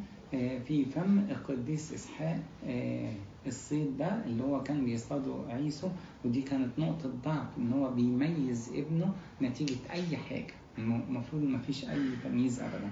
وأما رفقة فكانت تحب يعقوب. ليه؟ لأنه كان وديع، كان هادي، كان زي ما ذكر في الآية اللي قبلها إنسانا كاملا يحافظ على الآداب الاجتماعية، يعني أي حاجة، بس المهم حصل التمييز. مش عارفين مين اللي بدأ، مين اللي أخذ الجانب، وبالتالي الرد الفعل بتاع أبونا إسحاق مثلا هو اللي بدأ بيحب عيسو، فالتانية راحت قالت نعوض يعقوب، وده برضو ما هواش صح إن إحنا نميز بين أولادنا.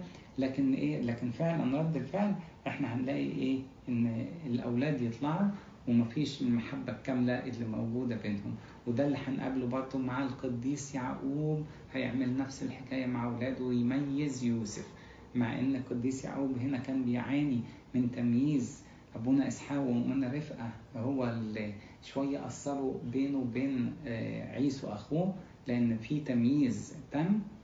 وقديس يعقوب عانى من الحكاية دي لأن أبوه كان يحب عيسو، لكن الدرس ده كان الظاهر مش واضح قوي في حياة القديس يعقوب، بالتالي هو لما جاب يوسف كان بيفضل يوسف عن بقية إخواته. وطبخ يعقوب طبيخا فأتى عيسو من الحقل وهو قد أعيا. احنا قلنا عيسو كان يشتغل صياد، وبالتالي بيروح الرحلات صيد، فممكن يكون راح رحلة من الرحلات دي وفعلا كان راجع وهو تعبان مرهق جدا. أعيا يعني شديد الإرهاق الجسدي. فقال عيسو ليعقوب أطعمني من هذا الأحمر لأني قد أعييت، لذلك دعي اسمه آدوم. احنا يبقى إذن هما ساكنين خيام صح، بس ممكن الخيام قريبة من بعض، وبالتالي عيسو لما رجع وجايز يكون دخل ليعقوب لأنه تعبان، شم ريحة العدس اللي هو الأحمر اللي موجود، العدس الأحمر، أو شافه. ففي المهم في الآخر هو اشتهى إنه ياكل وهو تعبان. لغاية دلوقتي هو كده ما غلطش أكيد، لأن واحد تعبان ويشتهي إنه هو ياكل. في الغلطة مزدوجة بقى من طرف عيسو ومن طرف يعقوب. احنا نقراها وبعدين نرجع نحللها كلها. فقال يعقوب بعني اليوم بكوريتك، بيقول له أطعمني من هذا الأحمر لأني قد أعييت، ما غلطش لغاية دلوقتي. لذلك دعي اسمه آدوم. آدوم احنا قلنا لكذا سبب، من ضمن الأسباب هو علشان خاطر اشتهى الأكل من العدس اللي هو الأحمر. فقال يعقوب بعني اليوم بكوريتك. يبقى إذن الوضع ما كانش سليم من ناحية القديس يعقوب، إن هو أخوه تعبان وعايز ياكل، ما يقول له ده احنا بنقول إضافة الغرباء، فإذا كان كده يبقى احنا لسه بنساوم أخونا اللي تعبان علشان خاطر أديله الأكل بس بشرط فيه تمن. فهو أكيد غلطان. بس في بعض المفسرين قالوا رغم كده احنا لازم نفهم هو طلب ايه التمن بتاع طبق العدس.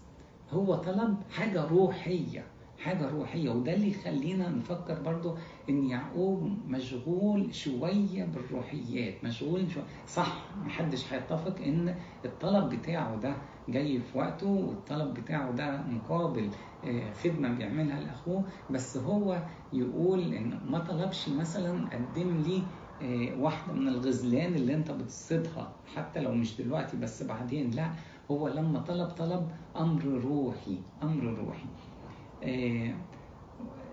فقال عيسو ها أنا ماض إلى الموت فلماذا لي بكورية؟ يعني ده أنا خلاص تعبان، أنا هموت، فلماذا لي بكورية؟ يعني البكورية هتنفعني بإيه؟ الكلام ده فعلا خطأ. يعني حتى لو البكورية احنا لازم نعرفها عشان نعرف قد لما يفرط فيها احنا نعرف لألا نفتكر ان هي حاجة بسيطة. خلينا نخرج من النص ونرجع له تاني. الإنسان البكر كان ليه بركات في العهد القديم، كنا لازم نراجعها. أول حاجة هو اللي ينوب عن الأب في رئاسة البيت. يعني الأب غايب عشان أي سبب من الأسباب، يبقى البكر هو ده رئيس البيت. ينوب عن الأب في العمل الكهنوتي، يعني الأب قبل الشريعة ما تيجي، قبل السبط لاوي لما يجي، كان الأب هو اللي بيقدم الذبايح وكده. القديس أيوب كانت واضحة جدا، وأدينا شفنا الآباء الكبار كلهم، الآباء البطاركة، القديس نوح، القديس إبراهيم، كلهم هم اللي بيقدموا. فالبكر هو اللي ينوب عن الأب في العمل الكهنوتي. تمام.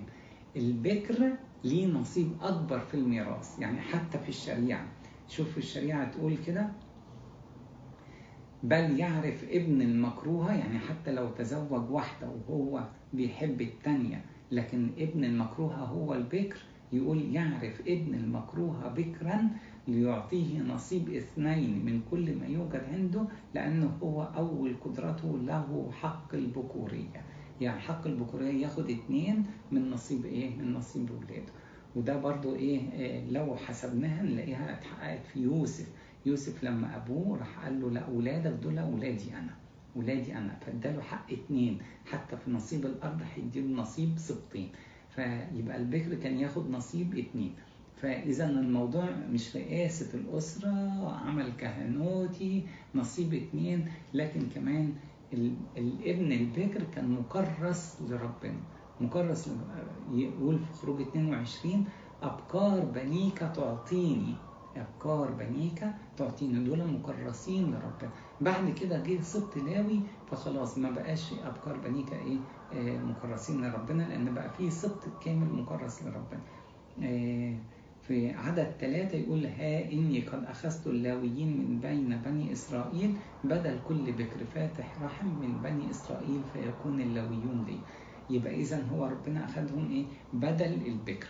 فالبكر هو رئيس نيابة يعني عن الأب، يبقى رئيس الأسرة نيابة عن الأب. يبقى في العمل الكهنوتي نصيب 2 من يعني مثيل 2 من إخوانه أو إخواته يعني عموما. والحاجة الأخيرة إن هو كان مكرس لربنا. فموضوع البكورية كان مهم جدا، وخصوصا في العهد بتاع الآباء الأولين دول موضوع البكورية. فلماذا ليه البكورية؟ لا، مالكش حق خالص، زي ما يقولوا طب يعني أي حاجة قيمة جدا لا ما تفرطش فيها. طب حتى لو تموت بس أنت تفرط فيها صعب جدا. فما كانش أبدا أمر مقبول. ها أنا ماضي إلى الموت. طبعا هو ما كانش هيموت يروح يأكل ولا يشرب في أي حتة في أي خيمة تانية، لكن يبيع الحاجة الروحية أبدا ما كانش أمر مقبول أبدا. فقال يعقوب احلف لي اليوم. يعني شوف هو مصمم، مش بس يلا أنت قلت لي كده، لا احلف. فحلف له فباع بكوريته ليعقوب. طبعا دي مأساة في العهد دي، كانت مأساة إن هو يتنازل. وهو ده اللي ادى الانطباع ان هو الانسان ده ما بيفكرش روحيا. الانسان فعلا كان بيعيش حسب الجسد واهتماماته كلها جسدية ومفيش اهتمامات روحية، عشان كده يفرط في البكورية بالسهل. يعني حتى كده نأكدها في آخر آية، يقول فأعطى يعقوب عيسو خبزا وطبيخ عدس. اتفضل ادي الخبز والطبيخ العدس، فأكل وشرب وقام ومضى، فاحتقر عيسو البكورية. يبقى إذن من الأول المفروض أنا ما فرطش فيها أبدا. طب أنا هفرط فيها يبقى في تمن، لكن ما يبقاش الحكاية طبق عدس. طب أنا هفرط فيها أحس بخزي، أحس بخجل، أبكي بعدها، لكن الاستجابة فاحتقر عيسو البكورية. يبقى محدش بيقول إن يعقوب عمل صح أبدا، يعقوب غلط، لكن المشكلة بتاعت عيسو كانت فائقة جدا، لدرجة إن القديس بولس الرسول قال كده إن هو فرط في يعني نعمة روحية رائعة جدا. يقول كده لئلا يكون أحد زانيا أو مستبيحا كعيسو الذي لأجل أكلة واحدة باع بكوريته، يعني ولا تستاهل وباع بكوريته. فإنكم تعلمون أنه أيضا بعد ذلك لما أراد أن يرث البركة رفض، إذ لم يجد للتوبة مكانا مع أنه طلبها بدموع. لكن هو كان إنسان مستبيح. يعني اتقال عليه فعلا إن مفيش أي اهتمامات مفيش أي اهتمامات روحية. طيب احنا عايزين نركز في كلام القديس أوغسطينوس. بيعلمنا بيقول العيب أبدا مش في الطبيخ ولا في أكلة العدس، العيب فيا أنا فين، دماغي فين، واهتماماتي الروحية فين، هي دي الحكم. عشان كده يقول كده لكي يجعلنا نعرف أن الخطأ لا يكمن في خليقة الله، مش خليقة ربنا هي السبب، بل في العصيان العنيد والشهوة المفرطة. فإن الإنسان الأول أبونا آدم لم يجد الموت في لحم خنزير بل في تفاحة. يعني أنا اطردت من الجنة عشان خاطر التفاحة، ما تمدش إيدك، أنا مديت واطردت من الجنة عشان خاطر التفاحة، عشان خاطر أيا كان الشجرة يعني. بس القديس أوغسطينوس ذكر إن هي كانت تفاحة. وليس بسبب أكل الطيور بل بطبق عدس خسر عيسو بكوريته. والحكاية جاية برضو مع عيسو على طبق عدس. فإذا الموضوع فين الاهتمامات بربنا، فين القيمة الروحية اللي احنا بنحرص عليها. هي دي المشكلة، مش المشكلة هي أنا بعت بإيه، لا أنا بعت أصلا ليه. هي المشكلة ان انا اصلا مفيش تفكير ان انا ابيع البكورية، حتى لو الامر اقتضى ان انا اموت ابدا، لكن ما نفرطش ابدا في البكورية اللي ممكن تكون سبب بركة كبيرة لحياتنا. يبقى اذا ايه المطلوب؟ المطلوب ان احنا نتعلم ان ربنا ادانا بركة كبيرة، وليكن موضوع البكورية، لان فعلا دلوقتي كنيسة ابكار، لان احنا كلنا دلوقتي على شبه ربنا اللي هو اتقال عليه بكر بين الإخوة كثيرين. فإحنا نتقدم حريصين جدا على إن إحنا نكون في وصايا ربنا، نعيش ونشتاق جدا إن إحنا نكون معاه في السماء. بس النقطة اللي إحنا لازم نتأكد منها، أي موهبة، أي مقدرة ربنا، أي نعمة ربنا ادهاني، أنا لازم أكون حريص جدا عليها، حريص جدا. أنا بعرف أقرأ وأكتب، يبقى لازم أهتم جدا بالكتاب المقدس. أنا في كنيسة في البلد بتاعتنا، يبقى أهتم جدا أن أنا أروح، نعمة من ربنا. في كاهن، يبقى لازم أروح أشوف الاعتراف، التناول. لازم أنا ربنا إداني نعمة، لازم أنا أكون حريص جدا عليها، ما فرطش في نعمة ربنا علشان احتقر عيسو البكورية، يتقال عليا أنا بعد كده احتقرت أي نعمة من نعم ربنا. ربنا يحافظ علينا ويحافظ على كنيسته في كل مكان، له المجد في كنيسته إلى الأبد، آمين.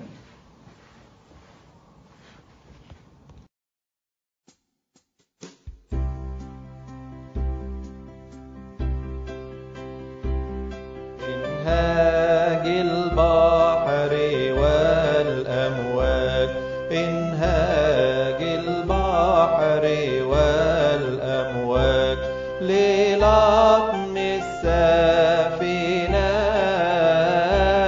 ما دام مسك الدفا يسوع هترسى عالميناء. ما دمت في سفينتي، ما دمت في سفينتي، ربي أنا مرتاح. انت عالم كتر الأمواج، فانتهر الرياح.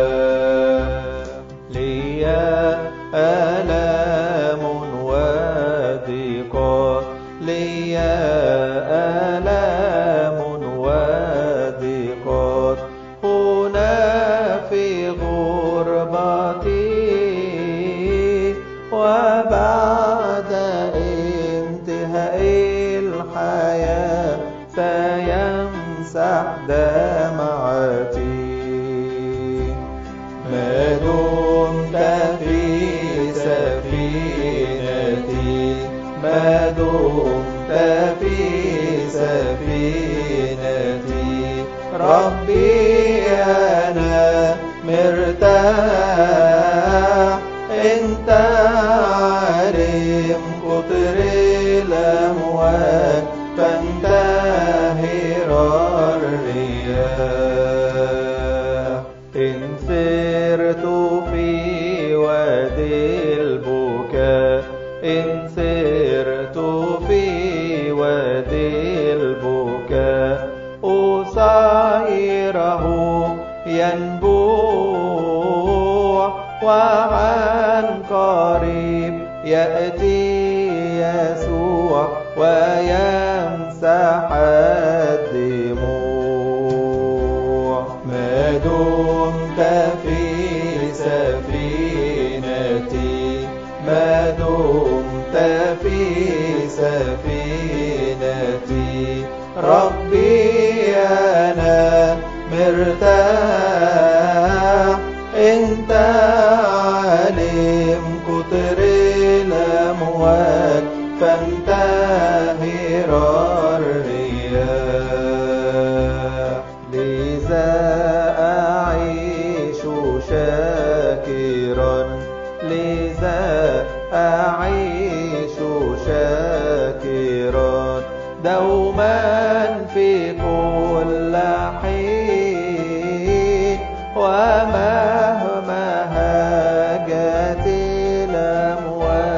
يبقى لنا معين.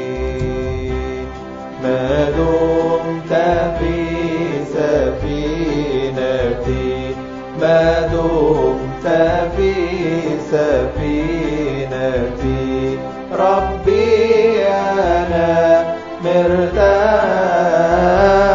انت عالم قطر الأمواج فانتهر الرياح. بسم الله والابن والروح القدس الآن واحد آمين. شكرا ليك يا إلهنا الحنان على كل حال. نشكرك يا رب من عمق قلوبنا على كل ظرف يا رب وكل يوم احنا بنمر بيه، لأنك انت يا رب حاسس بينا وانت عارف كل حاجة. انت عارف يا رب ان احنا في وادي البكاء، وان احنا يا رب بنمر في دقيقة، والآلام يا رب موجودة، والآهات تصدر من قلوب عديدة، لأن في قلوب كتير يا رب متأثرة من كل الظروف اللي العالم كله يا رب بيعاني منه دلوقتي. كم يا رب يكون الناس الفقراء والناس الضعفاء والناس المرضى والناس الكتير يا رب اللي بيئنوا. انت يا رب حاسس بكل تعب، لكل قلب جريح، ولكل نفس يا رب حتى خايفة قلقانة يا رب، لأن كله عايش يا رب في ظل ظروف هي تعتبر ظروف استثنائية لكل يا رب البشر اللي عايشين. وفعلا يا رب محدش عارف الأمور ممكن تتطور بأي شكل، لكن يا رب الأمواج عالية والأصوات مزعجة وإحنا السفينة يا رب متأثرة، لكن يا رب ثقة ولادك إنك أنت يا رب موجود جوه السفينة. وهو ده يا رب اللي يفرق كتير ابنك من أي حد تاني موجود في العالم. إحنا يا رب حاسين بيك أنت جوه السفينة، وطالما أنت يا رب جوه السفينة هو يا رب مركز السلام، مركز الأمان بتاعنا إن إحنا جوه السفينة.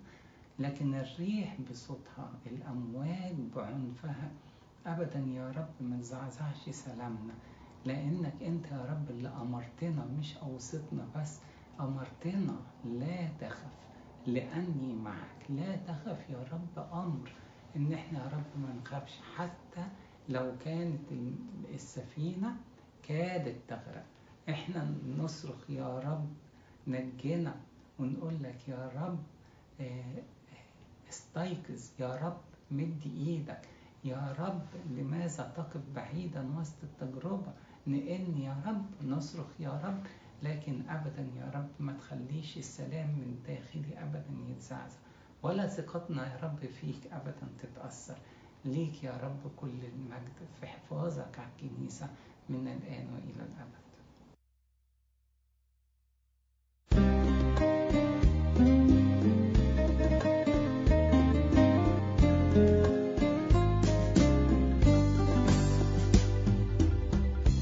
كنت أعمل أرى أين طريقي، كنت وحدي سائرا بلا رفيقي.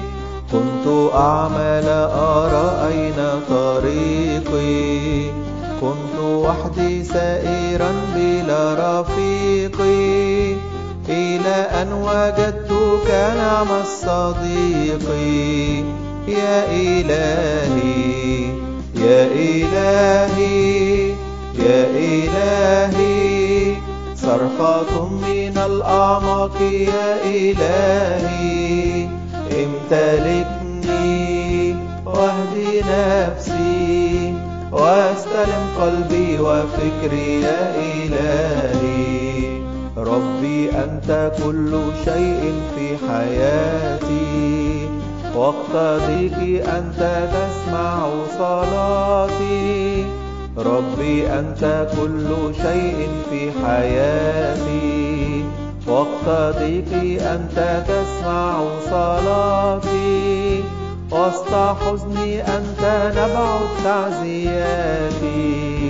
يا إلهي يا إلهي يا إلهي، صرخة من الأعماق يا إلهي، امتلكني واهدي نفسي واستلم قلبي وفكري يا إلهي.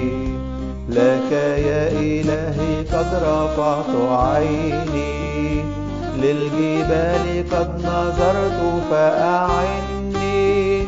لك يا إلهي قد رفعت عيني، للجبال قد نظرت فأعني. أنت ظلي حافظي من كل شر يا إلهي، يا إلهي، يا إلهي. صرخة من الأعماق يا إلهي، امتلكني واهدي نفسي واستلم قلبي وفكري يا إلهي. ربي نجي نفسي من هول الفتور، ربي نقي قلبي دوما وضميري. ربي نجي نفسي من هول الفتور، ربي نقي قلبي دوما وضميري.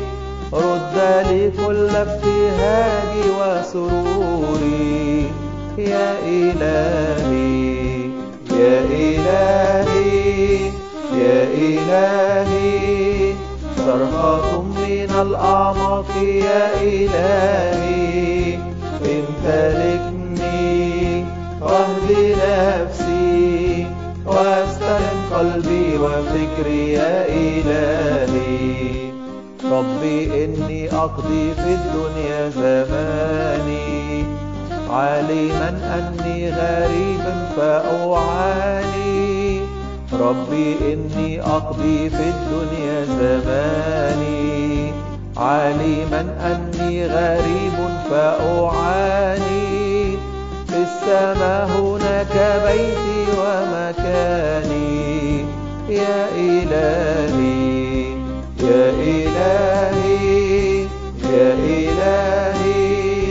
صرخة من الأعماق يا إلهي، امتلكني واهدي نفسي واستلم قلبي وفكري يا إلهي.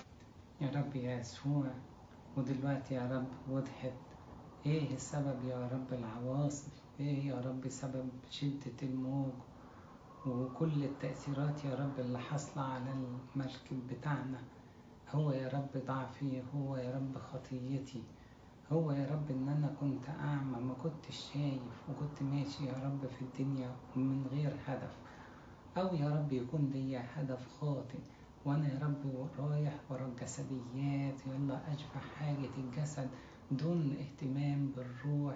بس اجري فين الشهوة والنزوات بتاعتي، ادور يا رب على الغرور، على الغنى، على الكبرياء، على اي لذة يا رب انا التز بيها، لذة وقتية. كنت ناسي يا رب ان كل دوا هو اللي قوم العواصف وقوم الامواج، وانا السبب يا رب في القلق اللي يحصل في المركب بتاعي ولا المركب بتاع الكنيسة كلها. محتاج يا رب ان انا اقدم توبة، محتاج يا رب ان انا اقوم من الفطور بتاعي، محتاج يا رب انك انت تزيل الغشاوة عن عيني.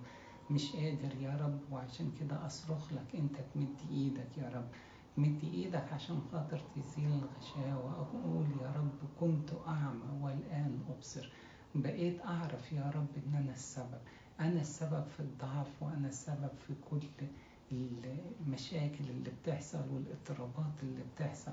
ونقدم توبة يا رب كل واحد عن نفسه، وكل واحد يبتدي بنفسه، لأن كده يا رب مراحم الإلهية كلها تنفتح، وربنا يرجع ينظر لينا بعين الشفقة والرحمة، ويرجع تاني يمد إيد العون والمساعدة، ويرجع تاني يقومنا من كل عصر، يرجع تاني يؤمر الريح إن هي تسكت وتبكم، وإن الموج تاني يرجع يهدى، وترجع السفينة تانية اللي تروح على ميناء هادئة، ميناء السلام. اعمل معروف يا رب، نور عينيا واشتغل بيا علشان خاطر يا رب أنا أبتدي أقدم توبة. الله عامل فيكم أن تريدوا، عايز يا رب تخلق جوايا الإرادة الصالحة، وأن تعملوا لأجل المسر، وأعمل يا رب الأعمال الصالحة.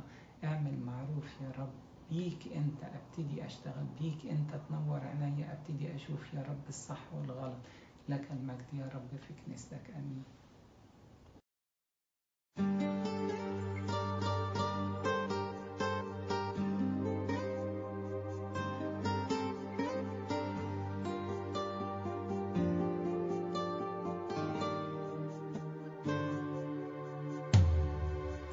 أنا بيكي بتشفع وبقلبي بدعوكي، يا سريعة في معونتك ساعديني أرجوكي. أنا بيكي بتشفع وبقلبي بدعوكي، يا سريعة في معونتك ساعديني أرجوكي. ساعديني عالتوبة يا أمي يا عذراء، ضعفي ده كان مني ومنك القدرة. ساعديني عالتوبة يا أمي يا عذراء، ضعفي ده كان مني ومنك القدرة. أنا بيكي بتشفع وبقلبي بدعوكي، يا سريعة في معونتك ساعديني أرجوكي. أنا بيكي بتشفع وبقلبي بدعوكي، يا سريعة في معونتك ساعديني أرجوكي. تجري دموع قلبي أنهار على خدي، طلبك بكل خشوع تاخديه بيدي. تجري دموع قلبي أنهار على خدي، طلبك بكل خشوع تاخديه بيدي. أنا بيكي بتشفع وبقلبي بدعوكي، يا سريعة في معونتك ساعديني أرجوكي. أنا بيكي بتشفع وبقلبي بدعوكي، يا سريعة في معونتك ساعديني أرجوكي. الشر أمواجه واخداني قاع البحر، مدي ايديك احميني احميني من ده الشر. الشر امواجه واخداني قاع البحر، مدي ايديك احميني احميني من ده الشر. أنا بيكي بتشفع وبقلبي بدعوكي، يا سريعة في معونتك ساعديني أرجوكي. أنا بيكي بتشفع وبقلبي بدعوكي، يا سريعة في معونتك ساعديني أرجوكي. نفسي مريضة كمان وناسية فاديها، محتاج تداويها من نومها صحيها. نفسي مريضة كمان وناسية فاديها، محتاج تداويها من نومها صحيها.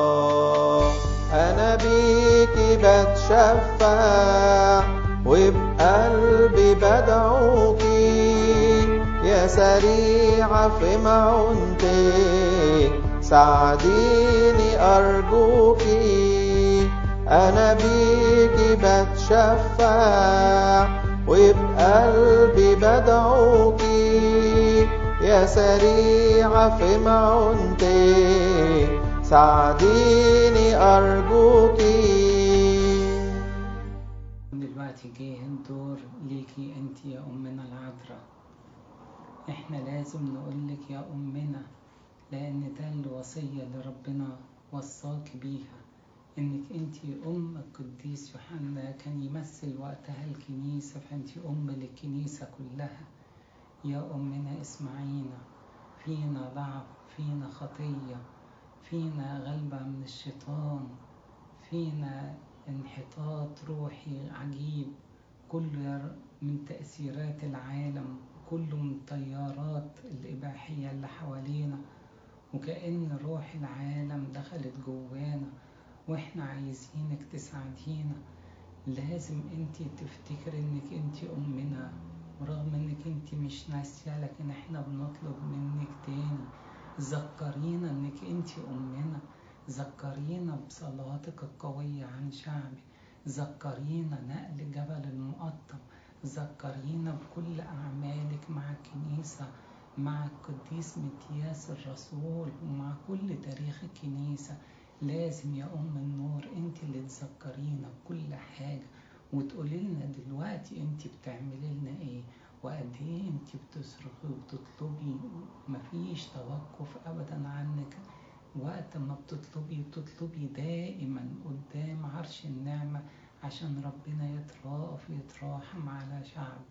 لازم انت اللي تطلبي عننا، ولازم انت اللي تسألي ربنا عننا، يغفر خطايانا، يترأف علينا، يرحمنا كعظيم رحمته.